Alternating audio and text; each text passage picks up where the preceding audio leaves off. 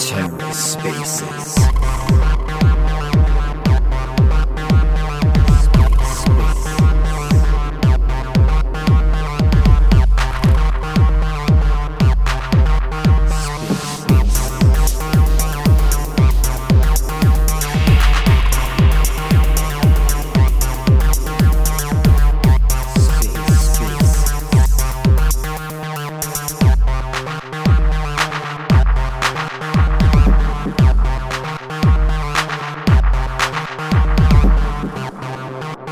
Today looks like a good day. Hello, Cephii. How are you doing? Noob, what you doing? Oh, Getting working, selling shit. Yeah, finishing my last year of bookkeeping. It was a good year actually. it's good. Yeah, I kind of have a relatively light week now that my colleague has come back, which is great. Um, Everything's looking good today. It does. Yeah. I think everything's going to moon.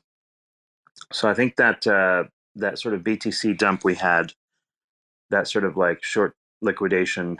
What has it been like on this? I think it was on the second, I think, or something third, something like that. Um, Pretty much liquidated most of the long positions in both BTC, and then subsequently yesterday, sort of like dump in the alt space, pretty much reset everything. Looks really good. Um, like in particular, let's just go through one by one here. Injective is looking good. I think it'll break its high here in a little bit. So whatever autism tokens you're going to buy, I would probably get them because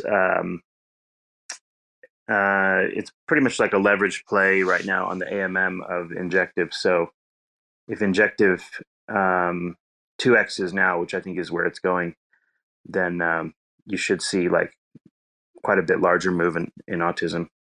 So if people are playing with that, trading it, whatever, holding it, should be fun to watch it go up. Injective kind of did like it topped out at like 44.80, and then it did a pullback to about $29 in this recent drop, which is pretty much very close to the 50-day moving average for it. And it kind of double bottomed and put in a higher low really on the next run, where it's like the first dip was $28. This next dip yesterday was like 33. So now we're just basically skyrocketing off of that. And I think like chart looks really, really smooth for Injective. I think it's going to do well now. I have its next fib levels at 59 and 92. It's currently priced at 42, and I think it'll break its high here in a little bit. There's really just nothing obvious like technical keeping it down. BTC, of course, is like making a local high. It's at like 46K now. And I mentioned this before. It's like there's no real like fib resistance of any significance through all the way to its prior high at about 69K. The really interesting move in the altcoin space will happen if we break prior high. It's kind of like a being in price discovery for Bitcoin would be very, very positive for just about everything, obviously. And it would pretty much alleviate most fears that we're going to have some kind of like big dump or something related to ETFs. I don't think that we're going to have an ETF related dump of any significance. And the reason why is because I think we already had it.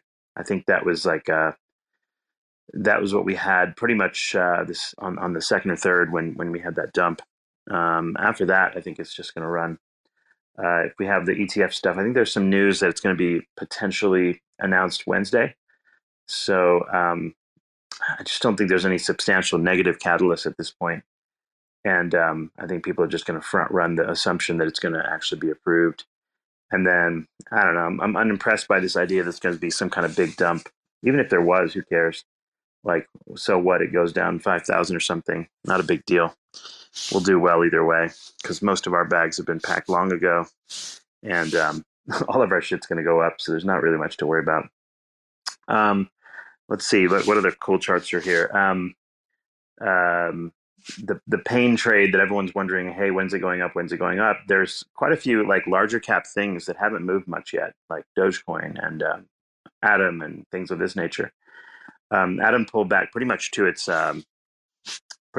support at $9, and I think it's just ready to rip as well. So I think like it's been kind of headed. It was headed kind of straight up from $6 all the way to about 12, and now from like 9 to around like 16, I think is its next move. So if you own any Atom or plan on selling it or whatever, like 16 would be a next target. And then like the big resistance for Atom would be like $20. And beyond that, it's just basically blue skies. It'd be nice to get like Cosmos, I think will really moon if we hit like 105 Atom, which sounds insane right now, but like just wait. Like once you have BTC run, all of the higher market cap stuff just starts to catch a bid big time. Um, right now, like people are just kind of in this disbelief phase and not deploying as much capital as they probably could because they're just not paying attention to the fact that like we're in bull market times coming. Um, Happening of Bitcoin being April. Um, it's like the strongest meme in crypto. So this stuff is coming, just a matter of time. So what else is interesting charts here? Let's see. Yeah, Chainlink has pretty much the same chart as Atom. Did a nice little, altcoin dip there and put in another higher low.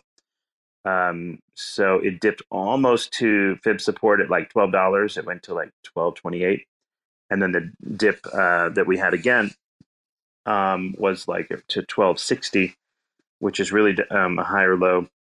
So we kind of retested this area that got liquidated to the other day, and things are going up again. I think this time this will be like the fourth or fifth attempt at trying to break the resistance for Chainlink at about 1590.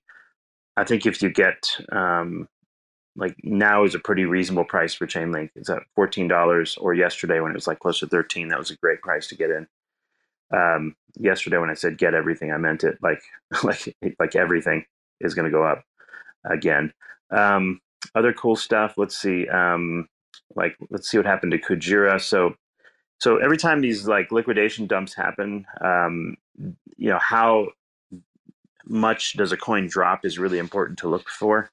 It gives an idea of like how much leverage longs are in the system and how many people are playing on leverage.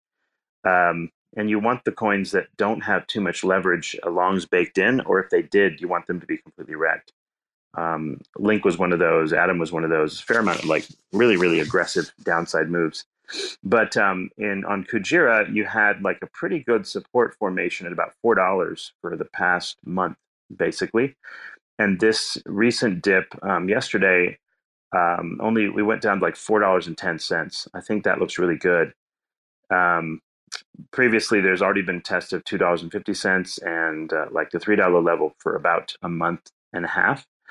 So I think now the $4 level's been formed as kind of a decent support for Kujira at this point, and doesn't appear to be that many folks left to liquidate. Otherwise, it would have happened yesterday.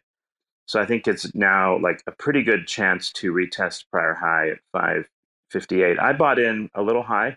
I bought some more at like 490 or something, which I figured might break out or could dip again, which it did. So I'm a little lower on my position than when I bought it, but basically I think the 558 level is just simply a matter of time. Market cap for Kujira is like $500 million, and like we could easily see Kujira get to like I don't know, like I redrew its fibs a little bit here. Actually, no, I didn't. Yeah, I redrew its fibs on my chart from like the 51 cent or 52 cent bottom to the recent top at 558. That puts its like its levels at 10 and about 15, $24, and then the next is about 60. I think getting up into those upper ranges is very, very easily feasible for Kujira, and I think anyone who's selling at this level is just either a market maker or stupid or something. So like, I would just hold on to this stuff for the coming year with Kujira. Let's see what other interesting ones here. So let's see what happened to Fetch. Fetch is an interesting one and Fetch and Akash are the AI plays that are kind of interesting at a little higher market caps. Fetch like topped out at originally 79 cents. it double dipped to 56 cents, both of these recent liquidations. So I think it has seen most of its lows. Hopefully, we see like a break to a prior high at $1.20 next. I've been watching for that for the past month or so. Yeah, since late November till now, been waiting for that high break. Hasn't happened yet, but you still got about almost a 2x from here to get to all-time high, which is $1.20.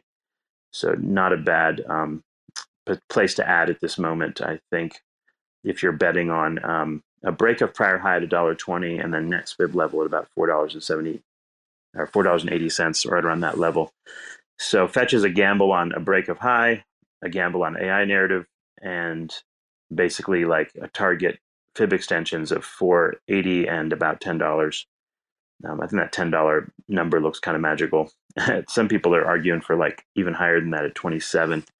Man, I'd have to see it to believe it, but getting to about 10 would be very, very viable in a bull run for Fetch, just judging by how it's done so far and like just generally good volume over the past year related to AI shit.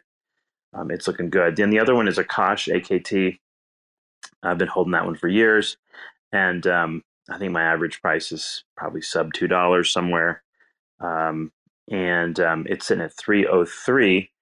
It barely even budged on this recent liquidation. It's like 319 was its local top, and it dropped to about 280. It's now 303, basically showing like really, really good strength. Even with Atom dropping, which oftentimes will drag it down, it really didn't do much at all. So I think like Akash is just set to do really well. There's quite a few articles and shit coming out about it, lumping it in with various like decentralized infrastructure plays.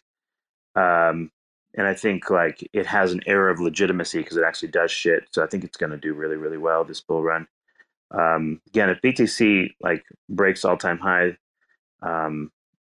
I think like Akash will head off to like I don't know, La La Land at like $24 or maybe even like 45. That would be the two fib extensions above its prior high. Prior high was at $8.48.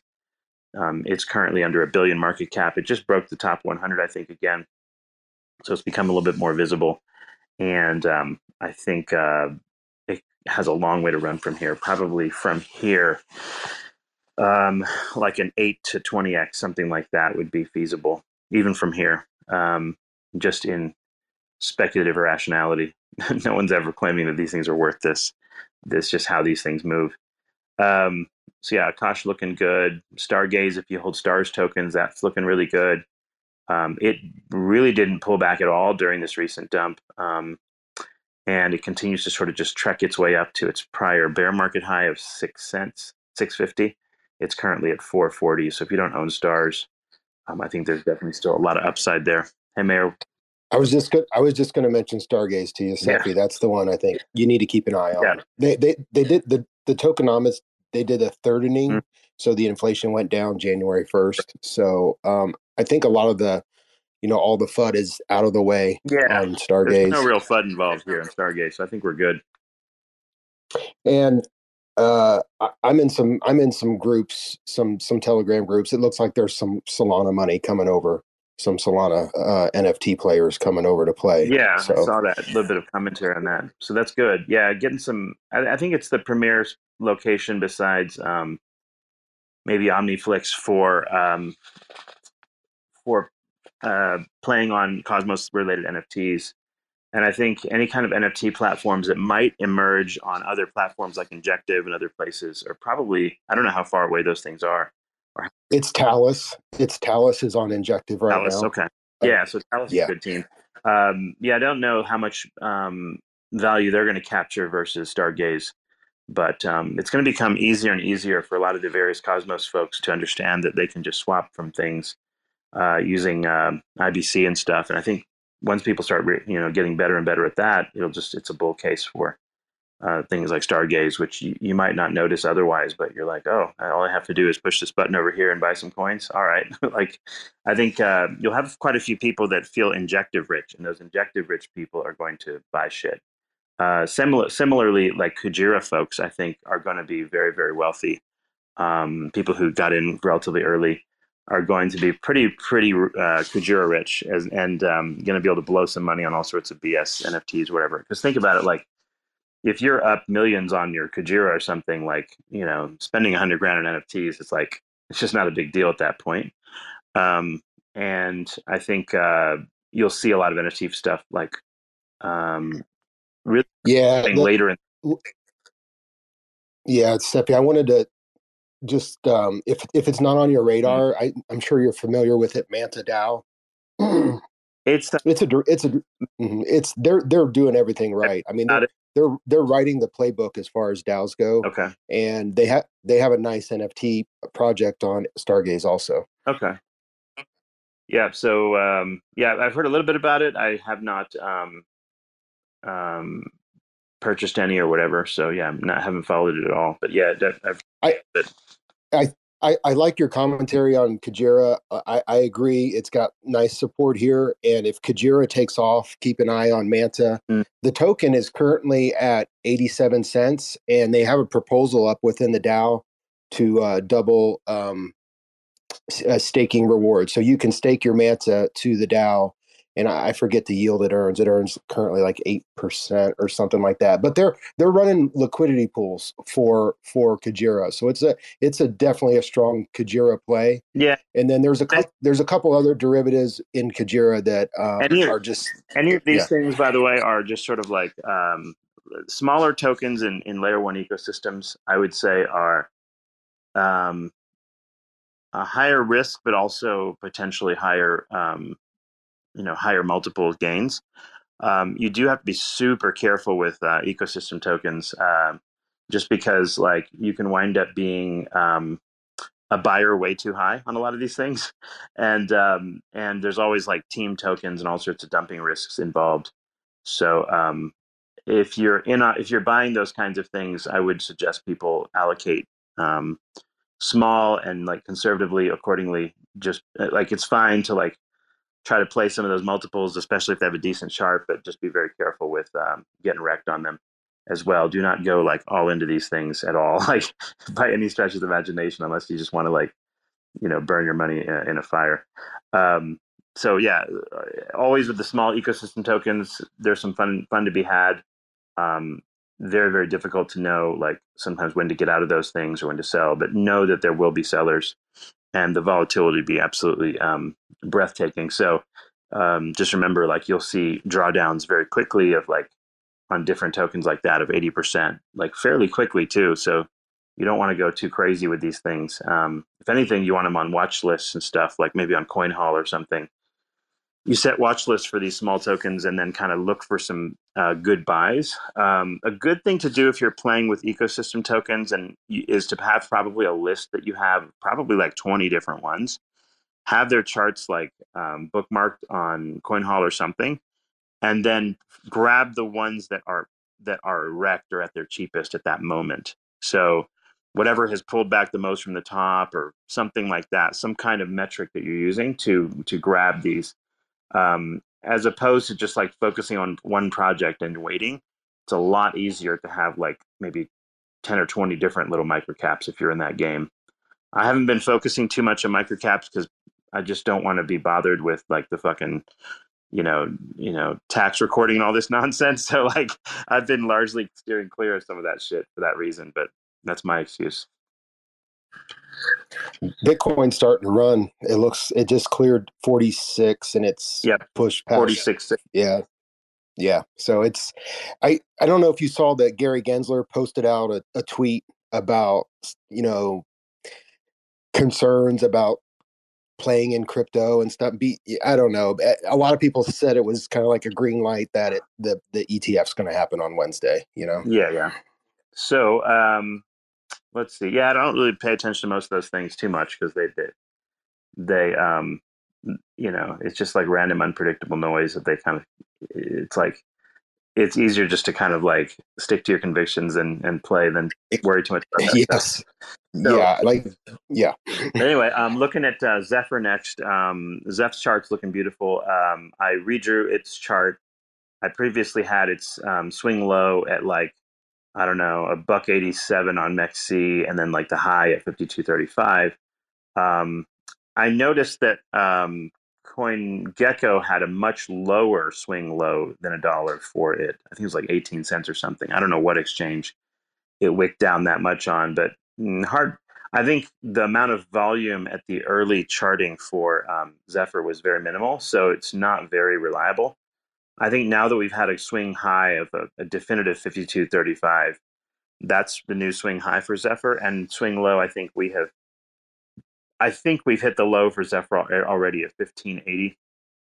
It could drop below again, but like assuming that's the swing low, I kind of drew out new fib levels and stuff for Zeph that I think I'll use for the rest of the year. Pretty much once those are locked in, I try not to play with them too much because you really don't have to. From here on out, it's just watching it go up, up and away.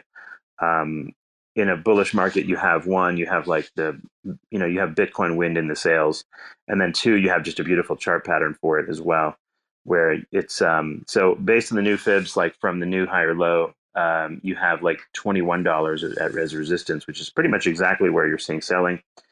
And volume resist is really mostly at about $27, pretty much past 27. I think Zephyr runs. It's sort of like new fib levels based on this is like 72, 85, 109, 173. Last time it ran 4 extensions, I believe. This time probably running at least 3 to like 109 would be very, very rational. That would put it at about a 5x plus from here, which is good. So I think that's the next step for Zephyr. If you're going to get it, I think it's still cheap. Like its new low is about 15.70. Its level now is right about $20. And there comes a point where the market makers involved are usually going to say to themselves, wait a minute, do I really get much additional benefit by trying to like set limit orders lower? If not, they'll just simply start moving limit orders up, and they'll set the sell orders higher too, and then the whole thing just runs very suddenly.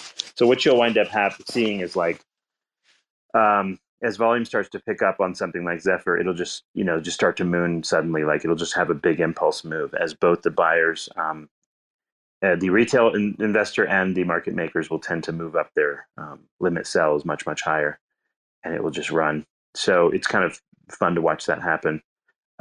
But last time that was like at $6, and you saw like every day at 2x and stuff, until you hit a new high. And I think you'll see that sort of thing happen after it hits high again, and move pretty quickly. Now, at the same time, like the higher these market cap gets, the higher the market caps get, the longer the runs take, and the longer the consolidation periods last. So always remember that. So like just for reference, like for example, from Zephyr to get from $1.90 to like $52, that was a time period of October 22nd to November 21st. So about a 1 month run to run up. So that was from the bottom to the top. So if we assume $15 was the bottom, and we sort of like set that like, maybe as far back as December 30th or so, you're talking about like a month from that would be January 30th. Let's assume we run like more than a month this time because it takes longer to edge up against resistance in a like higher liquidity market. Let's assume that that's like a month and a half. So I'd say we'd hopefully see like a new top for Zephyr at like mid-February if you try to look at the math here. So I just kind of like make the time frames a little bit longer each time just to sort of guesstimate. But like mid to late February, I'd say would be a good place for a new top for Zephyr, just if you just look at the timing. So I think we'll push up nicely. Let's see, anything else? Mantis, did you have something to say about Zephyr? I know you like to chart it too. Yeah, man. So yeah, Zeph chart looks pretty epic right now. Yep. Anybody can pretty easily look at the rounded bottom, I think, that's forming. Really clear range since it's forming a retard level December. Yeah. Yeah. Like obvious. December, like 20th or whatever. And it's just been ping ponging around down here between like 16 and 20. And now it's on the breakout. And for anybody who looks at any kind of EMA, SMA, any kind of moving averages, it's basically caught up to all the higher time frame moving averages, starting to flip them. They're all flipping each other in the bullish direction. So yeah, if you're not looking at the Zeph chart, it's up against the upper Bollinger too, and it's in the bullish RSI on the daily. Actually, on the 3-day, it's in bullish RSI. So it's like basically bullish on every single indicator that there is at this moment. 100%. I've got 4 different indicators I've made that are just a conglomerate of different indicators, essentially each one of them, and they're all slightly staggered and different, and all of them are popping bullish. I mean, it's just, anybody that's looking to buy something that's a low market cap that is very reasonable on the fundamental side. I mean, there's a real legitimate use case. It's the hash rate, as you talk about all the time, is bullish as well. The amount of adoption or the rate of adoption, and now looking at the chart, I mean, a significant run, pullback. It's not going lower, despite the amount of time it's been here, and now it's breaking higher. That's basically everything you want to see. Yep, pretty much everything you want to see, exactly. The hash rate previously was like spiking over Monero periodically. Now the average hash rate is over Monero, which is like hyper bullish as well. So like when miners go onto these sort of mining stats pages and stuff, and they're looking at different coins to mine and whatnot, they're noticing basically Zephyr's persistence in this arena. And like it can't be ignored essentially, and some fraction of those people will be like, yeah, we'll mine it, but some of those people are like, hey, wait a minute, the chart looks good, I'm going to buy it too. So the hash rate is kind of like an advertising banner in some ways. Like it's something to tweet, it's something to look at, it's something that people notice that are like hardcore miners or whatever. So I think that it's just one more kind of bullish feature in a sense. And Monero's taken what, eight years to get to this point, with ups and downs. Yeah, that's impressive. So like Monero's at like 2.7 to 3 billion market cap. We're at like 50 on Zeph. So plenty of upside there. If the miners believe in the coin in mass, like a lot of the Caspa people, a lot of the Monero folks or whatever, then you really have plenty of upside. Like, because then you start dreaming of Monero charts. You start dreaming like, think about like what is the like meme in people's head. They're going to start like seeing stars like, Monero. They're going to see things like what happened with Caspa, and they're going to be like, hey, 1 to 3 billion is quite reasonable. And I think like it presents a really, really good price range here. Not to mention that the fact that the ETF, while super bullish overall for the crypto space, that acceptance, so to speak, into TradFi, you're going to have a lot more people looking at the potential for government oversight, or the government essentially overstepping even more than they are into people's privacy and into your holdings. We saw it with the IRS change, where they're trying to mandate everybody, anyone that sends you 10 grand, you've got to instantly report social security numbers, all this stuff. The desire for privacy will go up with the increased visibility, in my opinion, anyway. Yeah, you want to get more. You want to get your privacy coins long before a big parts of those rules and legislations and enforcement actions become implemented. That's why I did a lot of my buying before the first of the year for this reason, just so that I'm like, it's like, even if there was some kind of action taken, it's like, well, you can't do anything in retrospect, essentially. So they released the coin at the perfect time for this.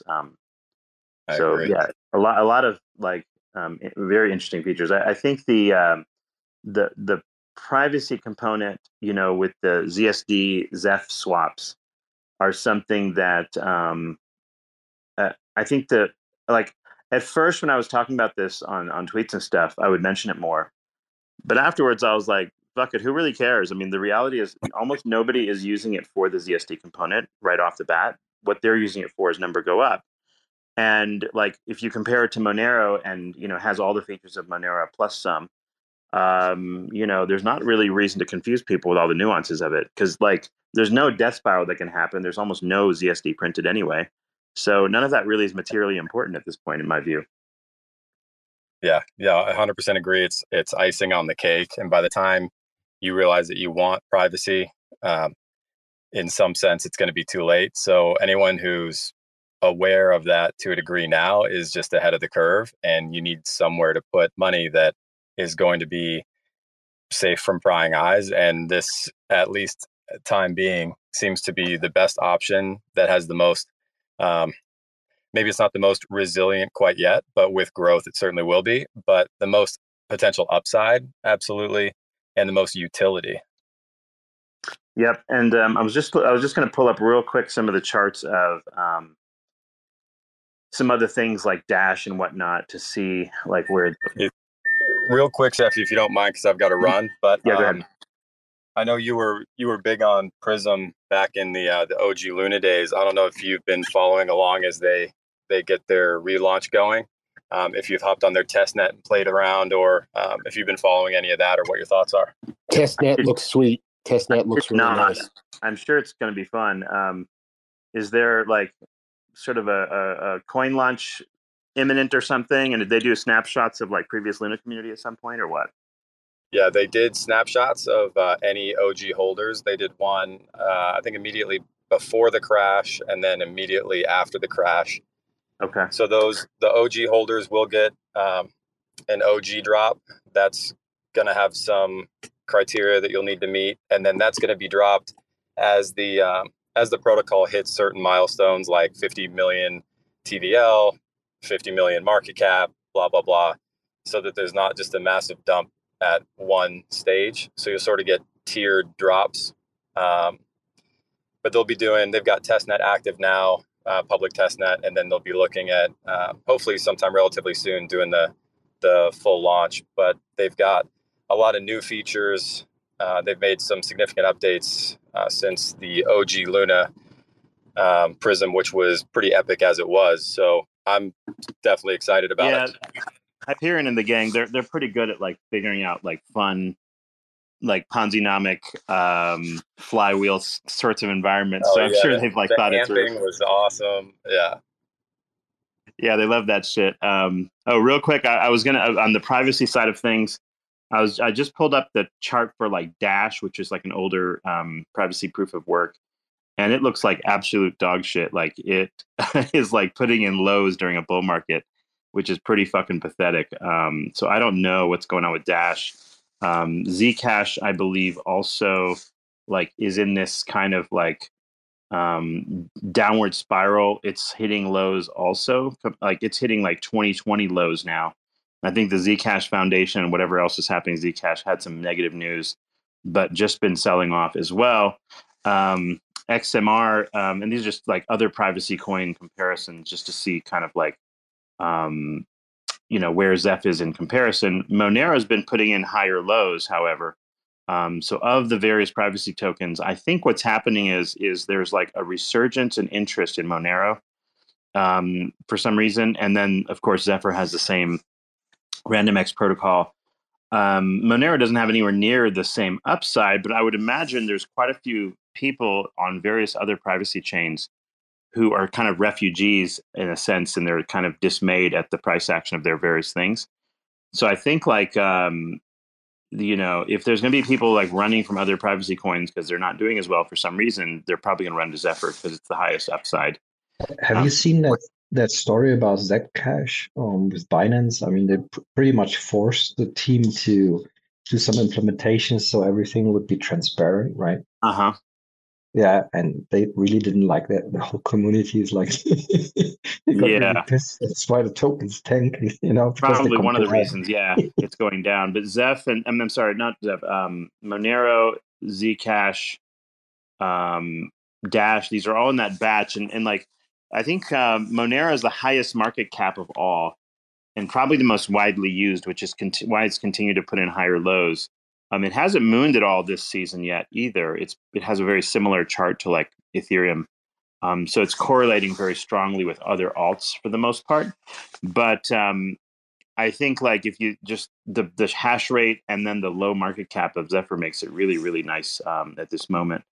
Yeah, if we break prior high again, I think we'll really run pretty nicely. Easily do like, I don't know, we'll see, but like it could be anywhere from a 2 to a 10x off its prior high. I think if you look over the coming year, like getting into that 1 billion market cap range at like $363 Zeph to $574 Zeph would be very feasible. Beyond that would be like, absolute moon boot type material. It'd be running Caspa type numbers, but it's possible. It's very much possible, and I think it's like just hitting again is $21 resistance, which is on the Do newest. we know anything about another listing on some other exchange? No. Yeah, more listings would be good, I think. But the comment I made to the team in Discord, and I don't know if they're paying attention, is like you're not really rushing to get a lot of listings right now. You want the next listing to happen after the next big pump.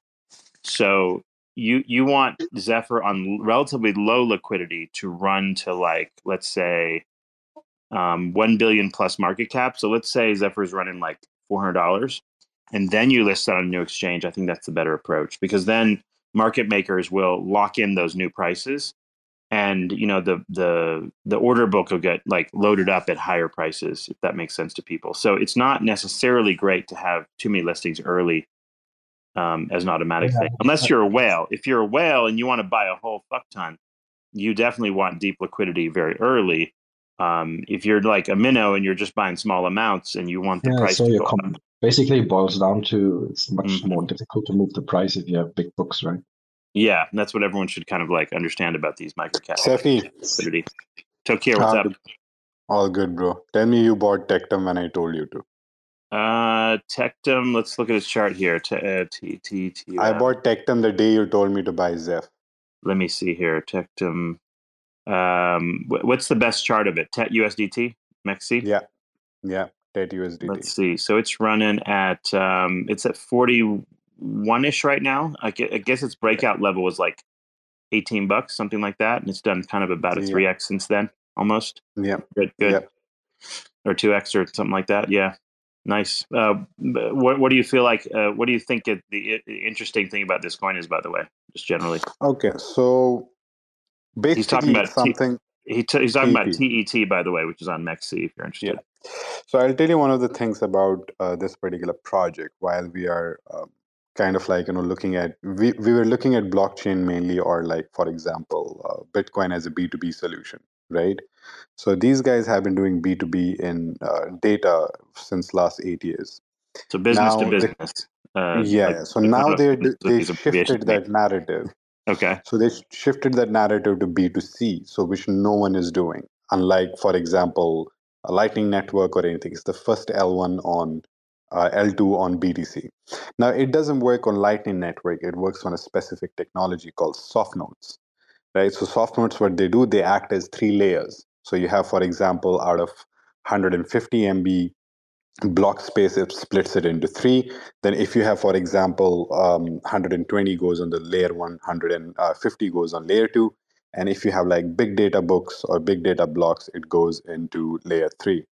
Now so this is a utility for like a Bitcoin infrastructure, essentially. Yeah, not only that, it can be infrastructure for anything. It can be for Bitcoin, it can be for layer 1, it can be for layer 2, it can be for anyone. So now let's say you have, if you want to seamlessly send with zero gas fee assets from one side to another anonymously, no chance anyone knowing it, is basically you do it through soft nodes. Because what soft nodes does is like, for example, you send me $100,000, right, in Bitcoin. So this Bitcoin will come to me, but it doesn't come to me directly. So every time I press an order, this generates automatically, let's say, 10,000 wallets. And each 10,000 wallets, it puts $100 worth of amount. And when you claim it, these particular anonymous wallets, these blocks are minted, and these particular wallets come into your one single wallet. So that means no one will ever know that, for example, what your actual BTC address is. That's called soft nodes. Now, the previous recorded speed for this software technology, which makes it very simple, it does it, as I said, it acts at 3 layers. That's why the speed is so fast. So it goes up to like 1.6 million TPS, right?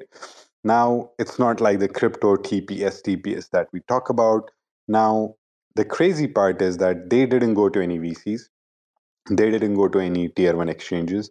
They didn't go to anyone. They didn't ask for any money from the market. They developed the product. 70% of the tokens are diluted, and the FDV is $400 million without VCs, without LPs, and without particularly, you can say, any tier one exchange. Correct? So you will see. So we had a conversation with the Ordinals team. We are basically consulting Tectum as well. We basically went to we discussed with Ordinals team. We were talking to Audiswap and other guys. To be honest, they were fucking shocked to see the technology. They were like, this nobody has ever done. But actually they haven't, because this is actually a new particular platform that these guys have created. Now, the two parts are, I think like it will still go, the token will go parabolic.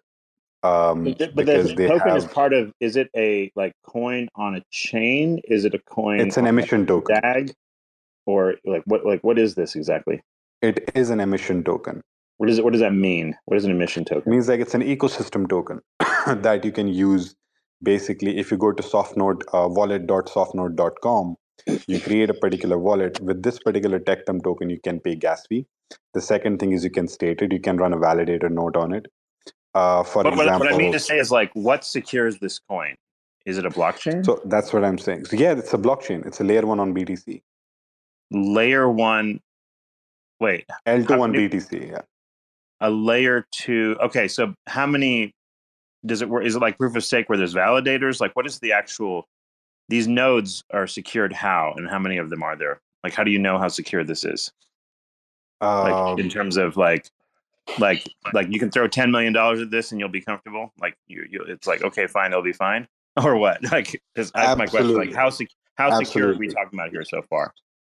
Absolutely, because all the particular transactions are saved on blockchain, right? So they are still on blockchain, but what you're doing is basically you're splitting the block pressure in different ways. It doesn't change anything that, for an instance, that hey, is my crypto on blockchain? But now let's say you can go to your MetaMask, you can keep your Tectum there in ERC20 or anything. But now if you want to make a transaction, you have basically one specific mean of it. You are like, do you want to send it through Tron network? Again, you don't know where it's going to go. Same way you're doing it on ERC20 network, or you are doing it basically through Tectum soft nodes. So you go to their particular platform, you go to your soft node wallet, you, for example, take $10 from your MetaMask, you approve the transaction goes through into another wallet at 1.6 million TPS, right? So it doesn't act as custodian. But now they have created this interesting staking system where they're giving validators, for example, 20% APY guaranteed on the staking pools. On top of that, you have, I think, on top of that, you get the ecosystem revenue. And but I'm not sure I follow. Like, I still don't understand what I'm using this for. So I have, let's say, Bitcoin. You're using it for multiple stuff, right? You're using it for merchant. Not the coin, but for like the chain. Like I'm using. So I have Bitcoin as a consumer. It's a B2C solution. Simple. What is my Bitcoin doing when I go through the Tectum network? I don't understand. Still don't get what you're saying. It's not about Bitcoin only. You can send any asset. No, but let's just take one example. Let's say BTC. It's a UTXO type of coin. Like, where is my Bitcoin going, and who am I sending it to? Why am I using this network precisely? That's my question. So let's say you're a money exchange. Let me give you an example, right? Let's say you're a money exchange, Western Union. You have to send money from, how you usually do it, do it through Swift, correct? Now, while you're basically doing it through Swift, what you do is, instead of doing it through Swift, you do one thing like XRP tried to do. You do it through soft nodes. So you don't run the whole transaction on the blockchain. You basically take the pressure off the blockchain. You're actually sending it on blockchain, but you're splitting the blocks while you are sending it. So the transaction goes fast. So you're acting as L1, L2, L3 at the same time. So if you have a bigger block of data, so this is what the use of the chain is. You can still deploy products on it. You can create DeFi on it. You can create games under it. But the idea is that when you are sending the transactions from point A to point B, it acts as a non-custodial, just a settlement layer. So you're bridging BTC into, in a sense, on the ledger of Tectum, and then you're bridging out of it on the other end. And so you get Bitcoin on the other end, pretty much, I would think. Or am I wrong? So how is this working exactly compared to, say, Thorchain, right? Like say Thorchain, you have actual native BTC involved, and then there's a Thor swap with an actual DEX with BTC involved, and then the whatever other coin you want to exchange to, let's say Atom, is also available. You connect your wallet. So in this system, though, like I'm still not sure I understand. You can compare it with Solana. You get it? You can't compare it with Thorchain. So it's a non-EVM at the same time, but how it ensures security is using basically the base layer as BTC, right? And then you're basically hashing on top of it through soft nodes. Okay. I would love to have founder is a very good friend of mine, extremely brilliant and efficient guy. Been into data, been a data scientist for the last 8 years, working with some very big company in UK. I think there's one other thing that's doing something very similar with BTC. I forget the name of it. The point is everybody wants to go to Lightning Network, right? They are against Lightning Network because that doesn't really solve the B2C solution. It can solve the B2B solution. So you can sort these B2B solutions even without using a blockchain. But how do you basically use blockchain and solve the B2C related issues, right? So now, that's basically what they do. So now they resolve this kind of an issue. Then they have been working on this technology for the last 3 years, develop this product. I love it. And in between that, I know for an instance, they have a very big money exchange testing them out, like very, very big money exchange. Can't name it. Interesting. Yeah. Well, cool. Most probably also, I think, like, considering what they have done in the tokenomics and in 6 months diluting 70% and holding 400 million FDV is freaking crazy without any exchange listings. Yep. Well, cool. Yeah, hopefully, people check that out if they like to. Let me kind of keep jumping around here because I was trying to get through sort of like a variety of charts and things. But I think what else is interesting? Solana, if people are into that. Let me pull up that chart here.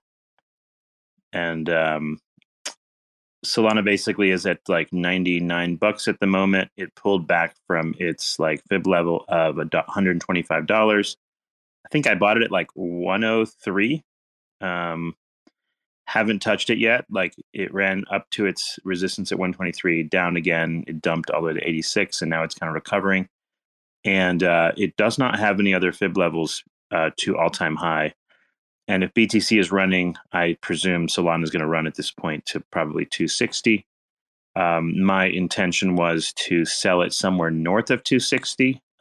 Its fib extension after that, it's like 669, which is kind of obscene price levels. Is it possible that it has its ETH moment and does that kind of run? I suppose it is possible.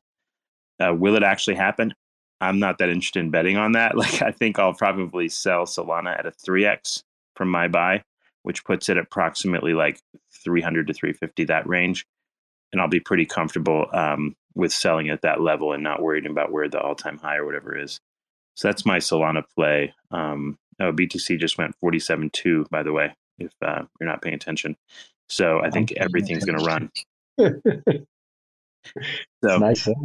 Yeah, it'll be fine. My wife bought Solana at something like, I can't even tell you now. It's like really, really low. She's like, oh, it's cheap, She never looks at the charts. And then she's like, oh, Solana's really looking nice. And I'm like, yeah, what? And she's like, yeah, when it was really low, I bought it. It's like No, I think BTC will run to all-time high, like I said all year. Like there's no fib levels left to go. And I think it'll run straight to all-time high. In fact, you could put in just a God candle and go straight there, believe it or It could not. practically be at 50 by the end of the day. I mean, oh yeah, you could wind up there by within days, forget about months or whatever. So you're basically in high velocity territory next. And we haven't had any really large candles since like October 1st, I believe, where things went kind of vertical for a little bit there. But yeah, I think, and then so what's going to happen is, so as you've noticed, like the altcoin Bitcoin disparity has been like, hey, when BTC runs, the alts aren't going to move. That's not necessarily true anymore. That was true when it was unclear, like where BTC was going. But when you get really close to prior high and everyone just pretty much prices that in, the assumption now is that BTC goes to all-time high. You know, the closer it gets, the bigger that magnet gets, essentially. And what ultimately happens, people are like, oh, well, alts are going to run at that point because everything moons if BTC passes high. So I don't think you're going to get the, I think this pullback that we have this week on alts was kind of your like disbelief dip. It's kind of the last expunging of leverage that was floating around in there. And now people are just going to go nuts buying. I don't think you have to worry about your bags too much. I just think like if you have coins that are nearing prior year highs, I think some of those coins, like some have passed prior highs, like Injective. Some are approaching, like Fetch, Akash, and Solana. Well, Solana's not really there yet, but like I would say the closest are Fetch and Akash are approaching all-time highs quite quickly. I think they're likely to not only hit but also break, because like what's been happening this year pretty consistently is the runners have just stayed running. Anything that jumped on board that AI narrative and caught a lot of early eyeballs got a lot of bear market buyers, and all of those people are just going to be like, well, fuck it, let's just run through the bull market too. And I think you're going to wind up having those things run to obscene levels. That would be kind of like Fetch and Akash. And they continue to just sort of climb higher and higher every month, pretty much. Akash has been running up since like 2022 of last year, like was the bottom, and it's been running ever since from 20 cents to $3.06. I think I'm guessing it's going to hit my target of $24 and above is my theory. Isn't the problem here of over trading for an inexperienced trader? If you don't know your exit point, you're gonna pull the trigger way too soon. Like you will. Yeah, because like this is the benefit of fib extensions more than anything. Like this is why no other TA really matters, and the reason is because like all you need to know is how far can they run, and manage expectations. Now, the thing is like there's no guarantee it reaches any of these levels. That's the thing. But like the closer you reach prior high, and the earlier in the season you're at, the higher the probability of like a really great run. Some of the oldest coins, though, have the weakest charts, like, say, for example, Chainlink, Atom, Monero, Ethereum, whatever. All of that shit will run. Like, if you think you're going to be like, oh, I'm going to now get out of my older stuff that I've been sitting on, and I'm going to chase X, Y, and Z, that's exactly when those things will start running, right? And you'll be like, oh, shit, like now those things did a 3X, and I'm sitting here over here, while my whatever dumps. So you have to be really careful because when the big stuff runs, like people start piling into those with gargantuan amounts of money. Like they start selling everything and dumping into ETH and Atom or whatever else. And these things move like you would not believe. So you don't really want to play with those bags. Those are kind of like your safe bags, your Link, your Atom, your Ethereum, your pretty much the large market cap layer ones are kind of your safe bags that have like relatively limited downside at this point, especially after such long consolidated periods for 2 years.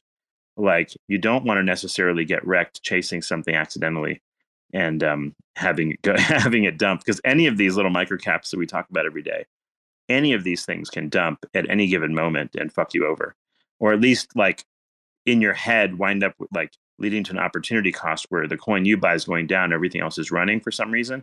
And then you're going to feel like, oh, wait, I should have, whatever.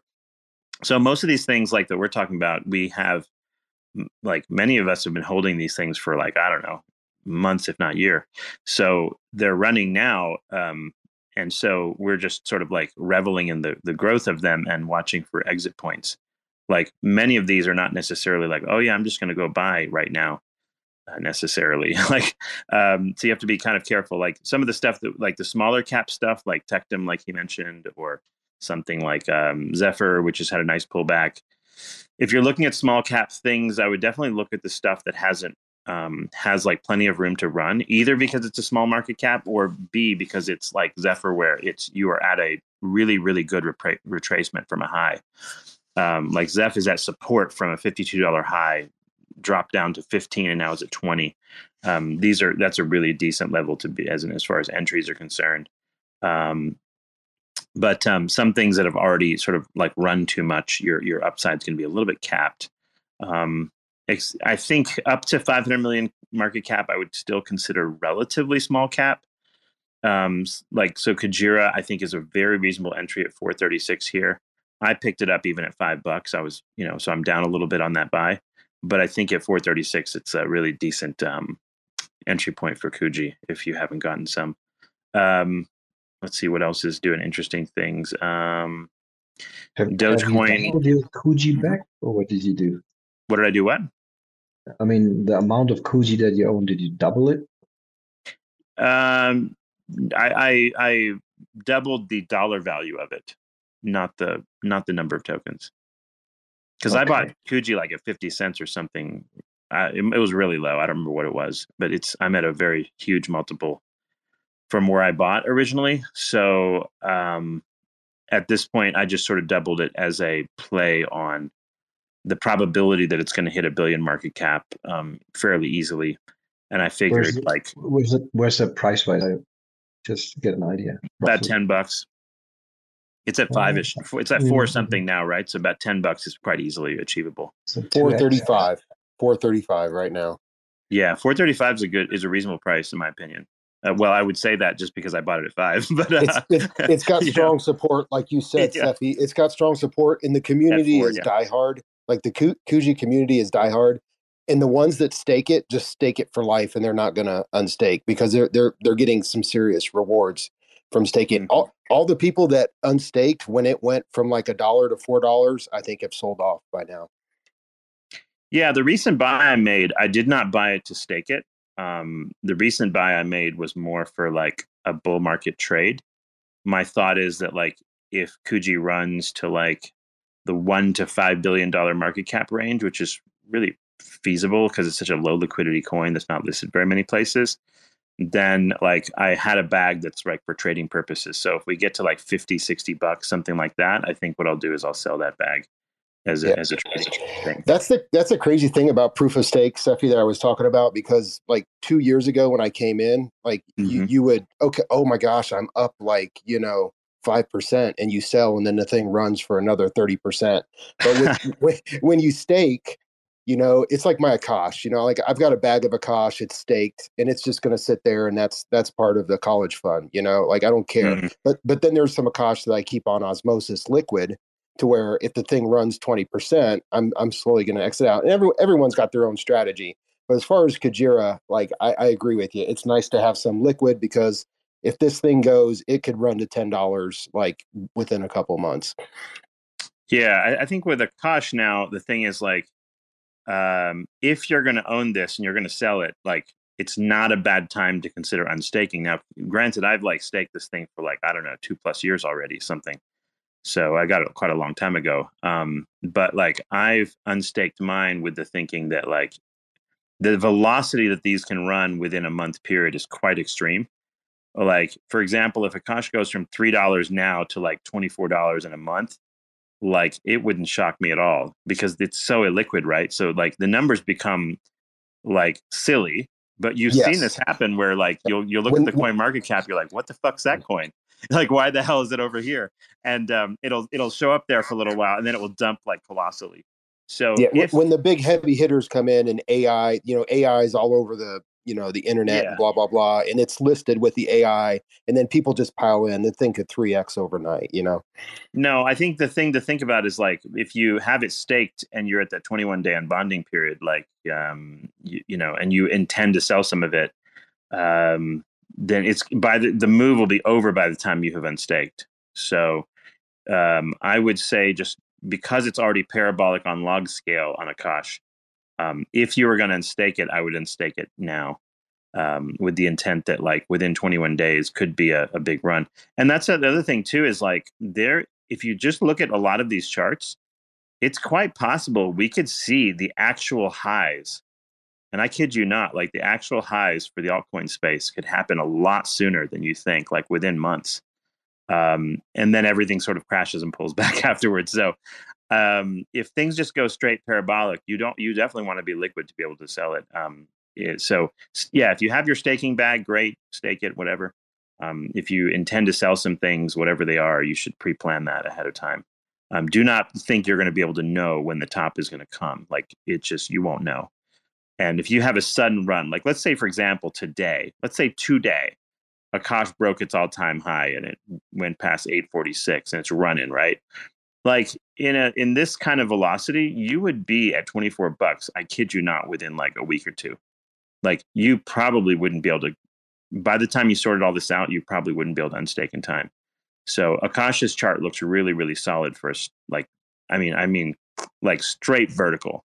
Like it could just go straight up. There's very little like places you can short this thing or whatever. And there's very little places you can long this thing. So the probability that there's like most of this is spot buying.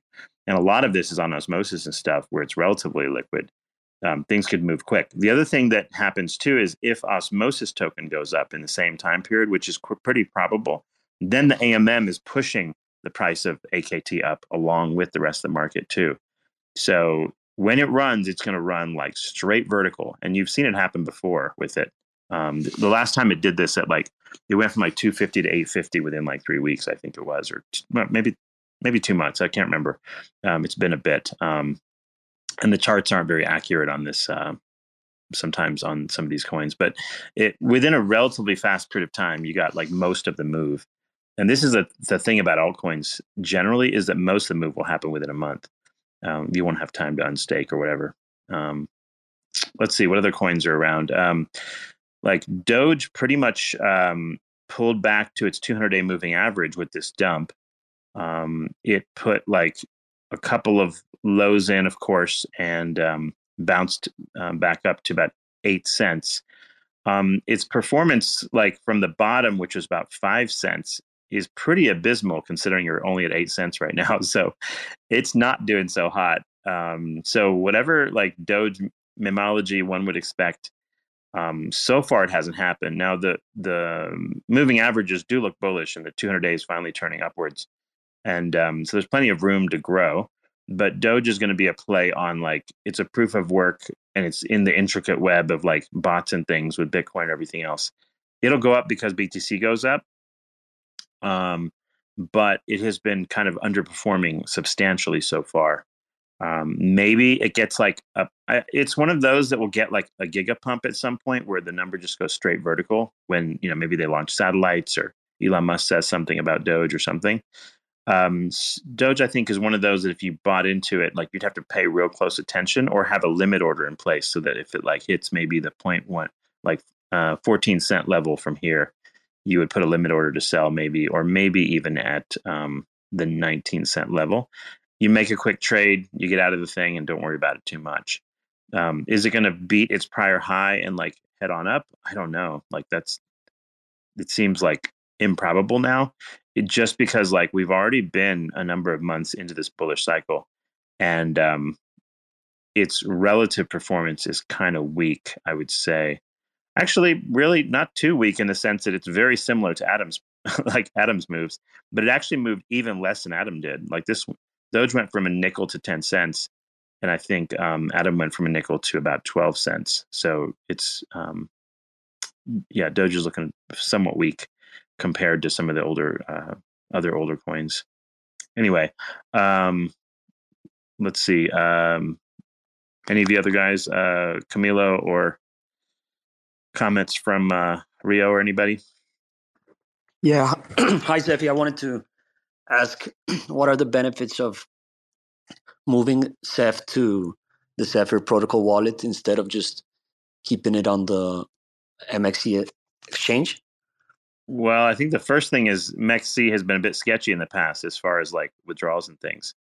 So I would most certainly move it just from a pure safety perspective. Like the wallet works fine. It's easy to use. Just hop onto the web wallet, make one, and just send it over. It's fine. but I would definitely take off from the exchange. Outside of that, like the more people that are taken off exchange, the more the less of it that's around for playing games with market makers and stuff. So yeah, it's just generally good to get it off. I think market makers will look at liquidity that's sitting on the exchange as the pool of future sellers, because like, why would you have an exchange if you weren't intending to sell soon? So I think it sends a message. The more people that send it off, it's a good thing.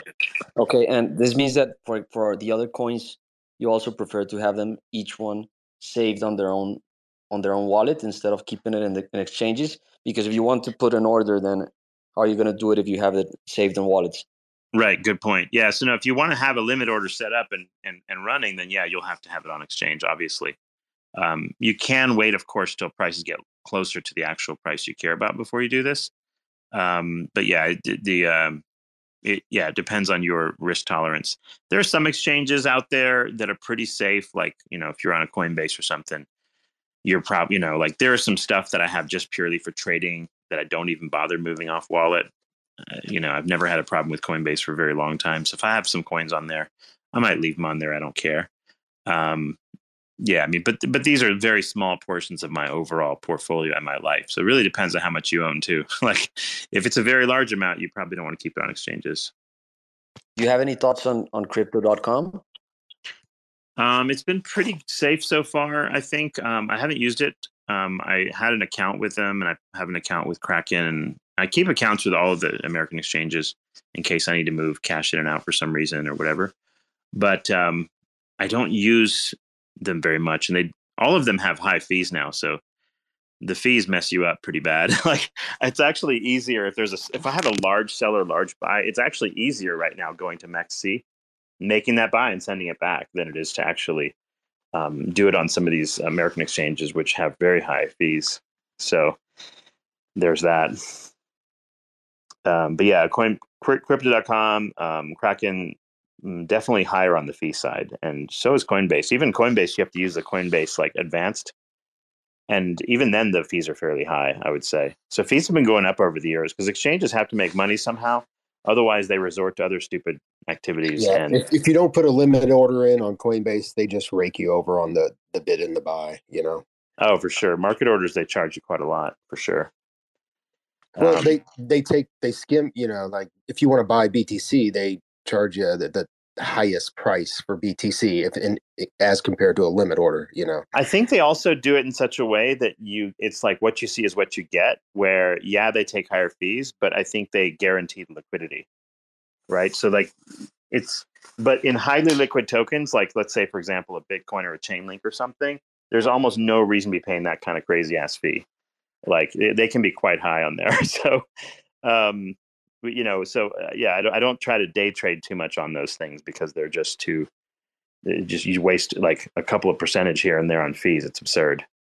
They're secure. I mean, I like the fact that they have high security. So like, I feel comfortable with my coins on there. I'm not like a hardcore, like, what do you call it? Hard wallet maxi or whatever. Like I use exchange money all the time, but, it has to be one that I'm pretty confident is going to give me my money back or whatever. So I've never had a problem with them before. Coinbase in particular. But anyway. What about Chainlink? Where's a good place to store it? Chainlink is just, you can basically use it, just set up a MetaMask wallet and get a Chainlink address on there. It's no problem. Chainlink, you can hard wallet it as well if you like to do that. But the key with wallets is basically not getting drained. So if you're just doing simple shit with, like, first off, number one, your investing wallet, the one where all you want to do is you want to hold your coins and you just want to keep them secure. A software wallet like MetaMask, whatever, works fine, so long as you have reasonable security, and you don't connect it to a bunch of DeFi shit. If you're going to use a wallet for DeFi, then you don't want to go and like sign various smart contracts and things just randomly. Like you should have a completely separate wallet for that. And you should have lots of different wallets for that kind of activity potentially, so that you don't accidentally get a wallet drain of all your possessions. So you need to be careful there. But outside of that, like, I would generally recommend using the phone version, not the desktop version.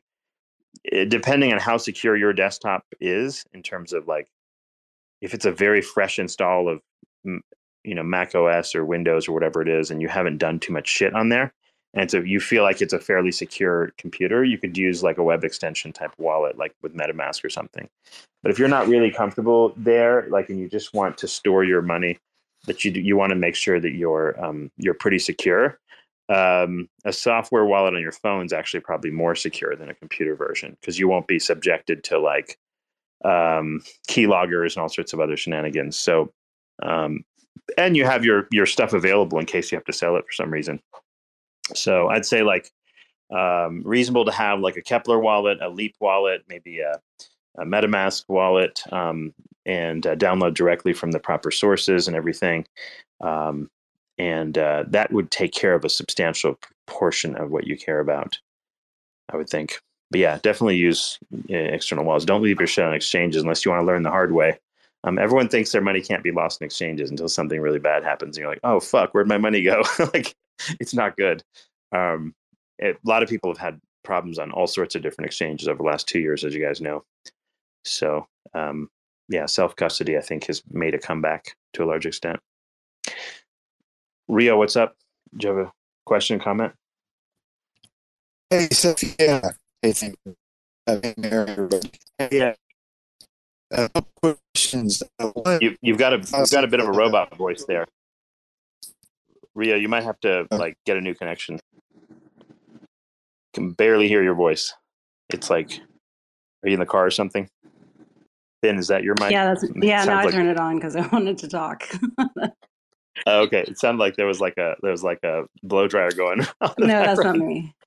Go ahead. Unless that's my heater. Okay, I think and Rio had a question, but I think his connection's kind of so he might come back in a minute. Go ahead. I have a handful of questions. So I have been sorry, I think he's trying to talk again. Rio, you there? Okay, let me just Rio? try and get mine in. Okay. All right. I have kind of assorted questions, and it's been a minute. I've been out since whenever this Luna crash was, so May of 2022, and I've been super hesitant to like get back in, and I had a whole bunch of other stuff going on, so I didn't miss it. And then, so just like you, Cephii, I got KDA from my Luna wallet that I borrowed against, and so I've had KDA this whole time, and then so I guess my main overall question is, I'm kind of just thinking about. And you have KDA where on an exchange somewhere? Or no, I have it in my wallet. Okay, good. And I guess I was like, okay, well, let's just see how this does. I mean, it has a lot of potential, and we all know it had marketing problems and blah, blah, blah, and all that stuff. And then all this Zeph stuff I was like, well, you missed that one. That's okay. And then no, I think Zephyr, if you're interested, its price is good now. Right. And so that's because it's really pulled back. But from KDA perspective, yeah, how's it going to do? Hard to really say, but it is definitely like picking up a bit. And its moving averages are running up just like the rest of the altcoin space. It's run from like, I think the bottom was about 40 cents to now about, I think it topped out at 163, and then it pulled back already to about 88, and then back to about $1.15.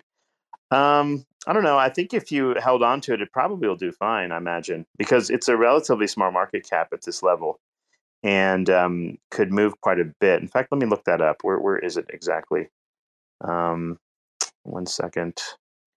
But I don't know. Like, I know that they're doing more things. They've got a new marketing guy and this and that, and they've like revamped the team somehow, apparently. And I don't know all the different nuances of what they're doing, but to some extent, the market doesn't really care about all that. Yeah, it's only 300 million market cap, so it could definitely move quite easily. Yeah, I mean, if I had to guess, like, where is it going to go from here? Here's the thing. So proof of work chains,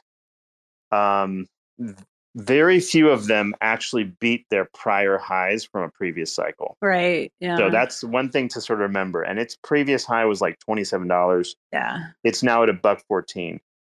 If it gets back to like, let's say around $6, I think that would be pretty rational from here. Can it beat its prior high? That I do not know. Because at prior high, that would be like 27. what would be the market cap? Yeah, 27, but that'd be a 27x from here in terms of market cap as well. So it would be like in irrational territory. And it's easy to do that the first time. It's much harder to do that the second time because it has resistance to the upside because all those people that owned it like at higher prices are bag holders that might sell on you. So, part of what I like about Zephyr as a proof of work is it's new, and going into a bull market, having at least one or two like new coins that have not been around without the baggage of previous like resistance is, I think, a reasonable thing to have in terms of a portfolio. But yeah, is KDA going to run? I don't really know. I have no idea on that one. I think my biggest thing is like I don't know what all different things the team is introducing that would really make it catch a lot of attention. So knowing that we're not going to answer that question right now, I'm wondering, okay, so these are a couple basic questions about MEX and Zeph. If I am, so like, and they're basic because I've been trying to avoid crypto for a while now, and it's not working. Like PTSD. Yeah, exactly. I guess I still really do have PTSD. Well, at least you're early enough where it's like you're not too late in the cycle when all the people are talking about the water cooler this time. At least it's still relatively early. We're only a few months in. True. So two really basic questions. I mean, I got terrified about, I don't know what's going on MEX, they're just like the exchanges, like what am I, like, do I just trade to USDT and then the only people I've seen post about problems with MEXC are people using futures products, which is where you gamble on. All right. Everybody else who just like buys and moves their coins off, I've seen nothing of any concern with that. So I don't like in a bull market, it's unlikely that these exchanges are becoming insolvent or some BS. Usually they're doing fine in a bull market. So I had no problems buying and selling on MEXC at pretty sizable amounts. So it's not been a big deal. You want to use a VPN if you're in the US. Right.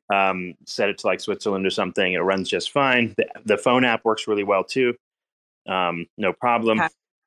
And we've had no problem like, getting things like Zephyr and some other things and just moving them off to our wallets. No problem at all. Okay. So that's fine. And then the last question, this is really basic. As far as the privacy goes, like, is like the idea that the end game for this, like people are not like they're not like cashing out at the end. Like, what's the deal? That was a really basic question. What do you mean? Well, like, is it like the vision of like using UST like for your money? Like, I mean, how? Oh, no. So the difference with Zephyr is it's it's an over collateralized stable. So where if you remember to mint one UST, you only had to have $1 worth of Luna. In this case, it's over collateralized by 400%. So in order to mint one, in order to mint one ZSD, you have to have like $5 worth of, you have to have like $5 worth of the Zeph. So it's not going to scale very well with that system, but it also will be very hard to have some kind of death spiral type of thing like Luna UST. There's no mint burn mechanism either. So all of the stabilization of ZSD, what little there is right now, is going to happen because of market makers on exchanges. You want to say there have to be like $5 worth of Zeph inside that reserve pool for you. In the reserve pool, yeah. So there's a reserve coin too, ZRS. So it's not just Zeph. It's not just simply Zeph going back and forth. there has to be Zeph actually in a reserve pool of what's called ZRS. So, like, long story short, without getting into too much new details, the bottom line is like, no. Like, why are most of us in this thing? Because it's a low market cap and it's probably going to go up. Right. Like, that's one reason. The second reason is because we think privacy is going to catch a really heavy narrative as more CBDCs come out over the next 2 years. And that is a very anti-privacy scheme. But at the same time, privacy on and off ramps are going to get more difficult as evidenced by some things that OKX did with removing some privacy tokens and stuff. Oh, okay, I gotcha. So there's going to be like some headwinds, but at the same time, there can ultimately be some DEXs created that can allow you to move off of into other coins. So there's some possibility of that as well. What if I want to cash out and be done? Well, you just take your Zephyr, go to MEXC, sell it, pretty much, or Trade Ogre, or no KYC, or there's like 4 or 5 exchanges now that have it, so it shouldn't be a problem. Yeah. Okay. Thank you. Yeah. Buying and selling is the easy part. Right. Whether it's going to be like some gig up thing, like the question is going to be how much to sell at, right? Because then, right, how big of a potential does this thing have? My projection would be Monero has a 3 billion market cap. That's the largest of the privacy coins. The hash rate for this has already reached Monero's level, right, which from 2014 or whatever. So the network strength, probably commands $1 billion market cap if based on comparables in the market. Mm-hmm. Right. So, and that's like a good solid 20x from here. So, like, if it does a 20x from here, who really gives a shit, right? Like, right. It does this, it doesn't do that. Like, sell it, take some profit, and do whatever. But even from here, like at current price, I think it's quite rational in a bull market to get to like $500 million market cap, and that would be putting it at like $200, which is still a 10x from here.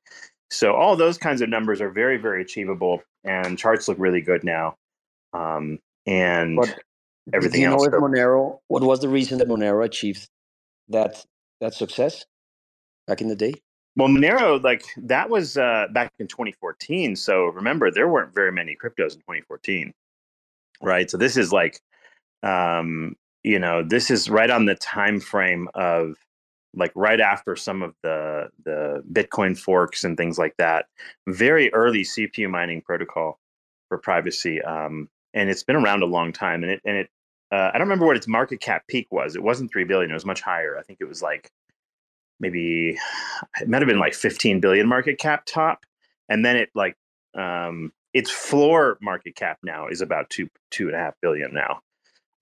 So it's put in higher lows over many years, which means that it's like its price now is quite reasonable if you are kind of interested in Monero. But the privacy thing, like the other thing that has not happened is the tech was not there to create privacy-based DEXs so that you could go and swap to like Tether or whatever without going to like a KYC exchange. That's a tech that can change soon. And the reason why is because Thorchain, basically, which is a the ability to do cross-chain swaps, there have been some new forks of Thorchain like Maya and some others that are coming about. And what's interesting about those is that if you modify them to handle ring signatures, which is the privacy system of this, then you might be able to get a privacy DEX that can't be shut down by anybody. At which point, like, there's no way realistically for governments or whoever to fully regulate privacy, which is really critical in some ways. And if that happens, then I think the price of the coin definitely will go up higher. Because then it becomes much, much more usable without worries, like that maybe it won't be available. You can't find it on certain DEXs in the future and shit like that. Anyway, but that's kind of the overall bull case, I think, for it. Thank you. But yeah, there are negatives, I would say, but they're not like nothing extreme, really, I would say. Like, you don't have the death spiral problem anywhere near like what Luna or UST would have had. Right. So that's the thing. But yeah, there's tons of like, there's at least Like there's dozens of good coins right now out there at reasonable prices, relatively early bull market, and practically everything pulled back yesterday. Right. So like yesterday and like the second were like the best times to buy probably for the whole year, as my guess. Like for 2024, we just like anyone that didn't grab those probably missed the lows. I could be wrong. Watch me be wrong and everything wrecks. But I think it's quite likely that like yesterday, like was the primo day to pick up everything. Anyway, but but Zephyr right now is quite literally at its first fib resistance at $21 exact, and like if it breaks out here, I think it'll just keep on climbing for the next. Like last time, it took about a month for Zephyr to go from $1.80 to about $52. I think the move from $20 to like $200 or something along those lines could probably like, or let's say to about $110, just a few fib levels above high.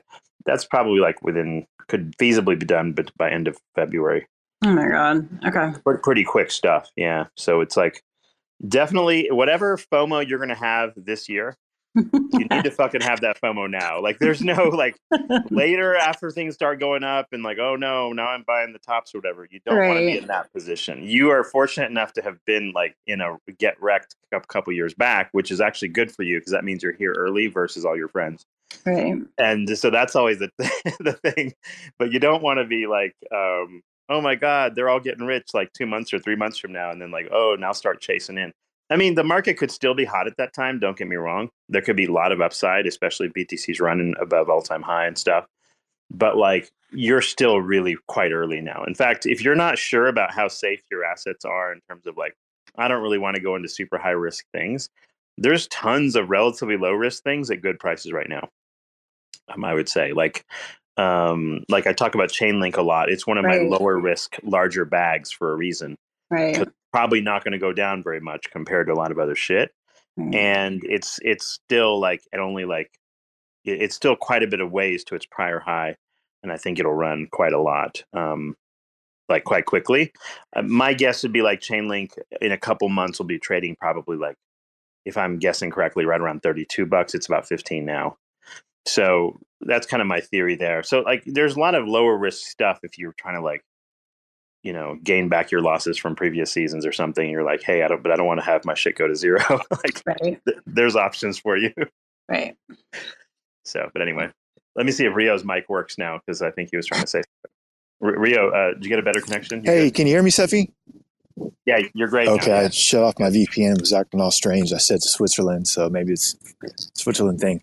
Hey, a couple things, man. Are you excited about the Prism blockchain? And the second thing, yeah, Mayor just mentioned about that earlier. It's on testnet and stuff, so you can go play. Yeah, go on the faucet and play around. You ready to get back in your Degen ways? I don't know about that. Like, well, here's the thing. One thing you can do technically is like, if my Zephyr moons, so if we get a good 10x on Zephyr from here, I'll probably convert some of that to ZSD. Take that ZSD, send it to like Trade Ogre or some shit. Convert that to something that I can send back to Cosmos. Maybe just convert to Atom and send it back. And then I'll start playing on a new wallet. Go completely fucking nuts. Why? Because then like, it's an obscured wallet that like, you know, like, because who the fuck is going to keep track of all those transactions on DeFi? Get the hell out of here. So I have a reason for being in Zeph, by the way. like there's a use case here, and that is that I'd rather have like, I'd rather be in the wild, you know, off the radar, so to speak, when I'm doing all that degen shit. Yeah.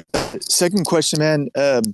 What do you think about Andromeda? The token launched here last week. I know you maybe kept up with that when it was on Terra. I have not kept up. What has it done?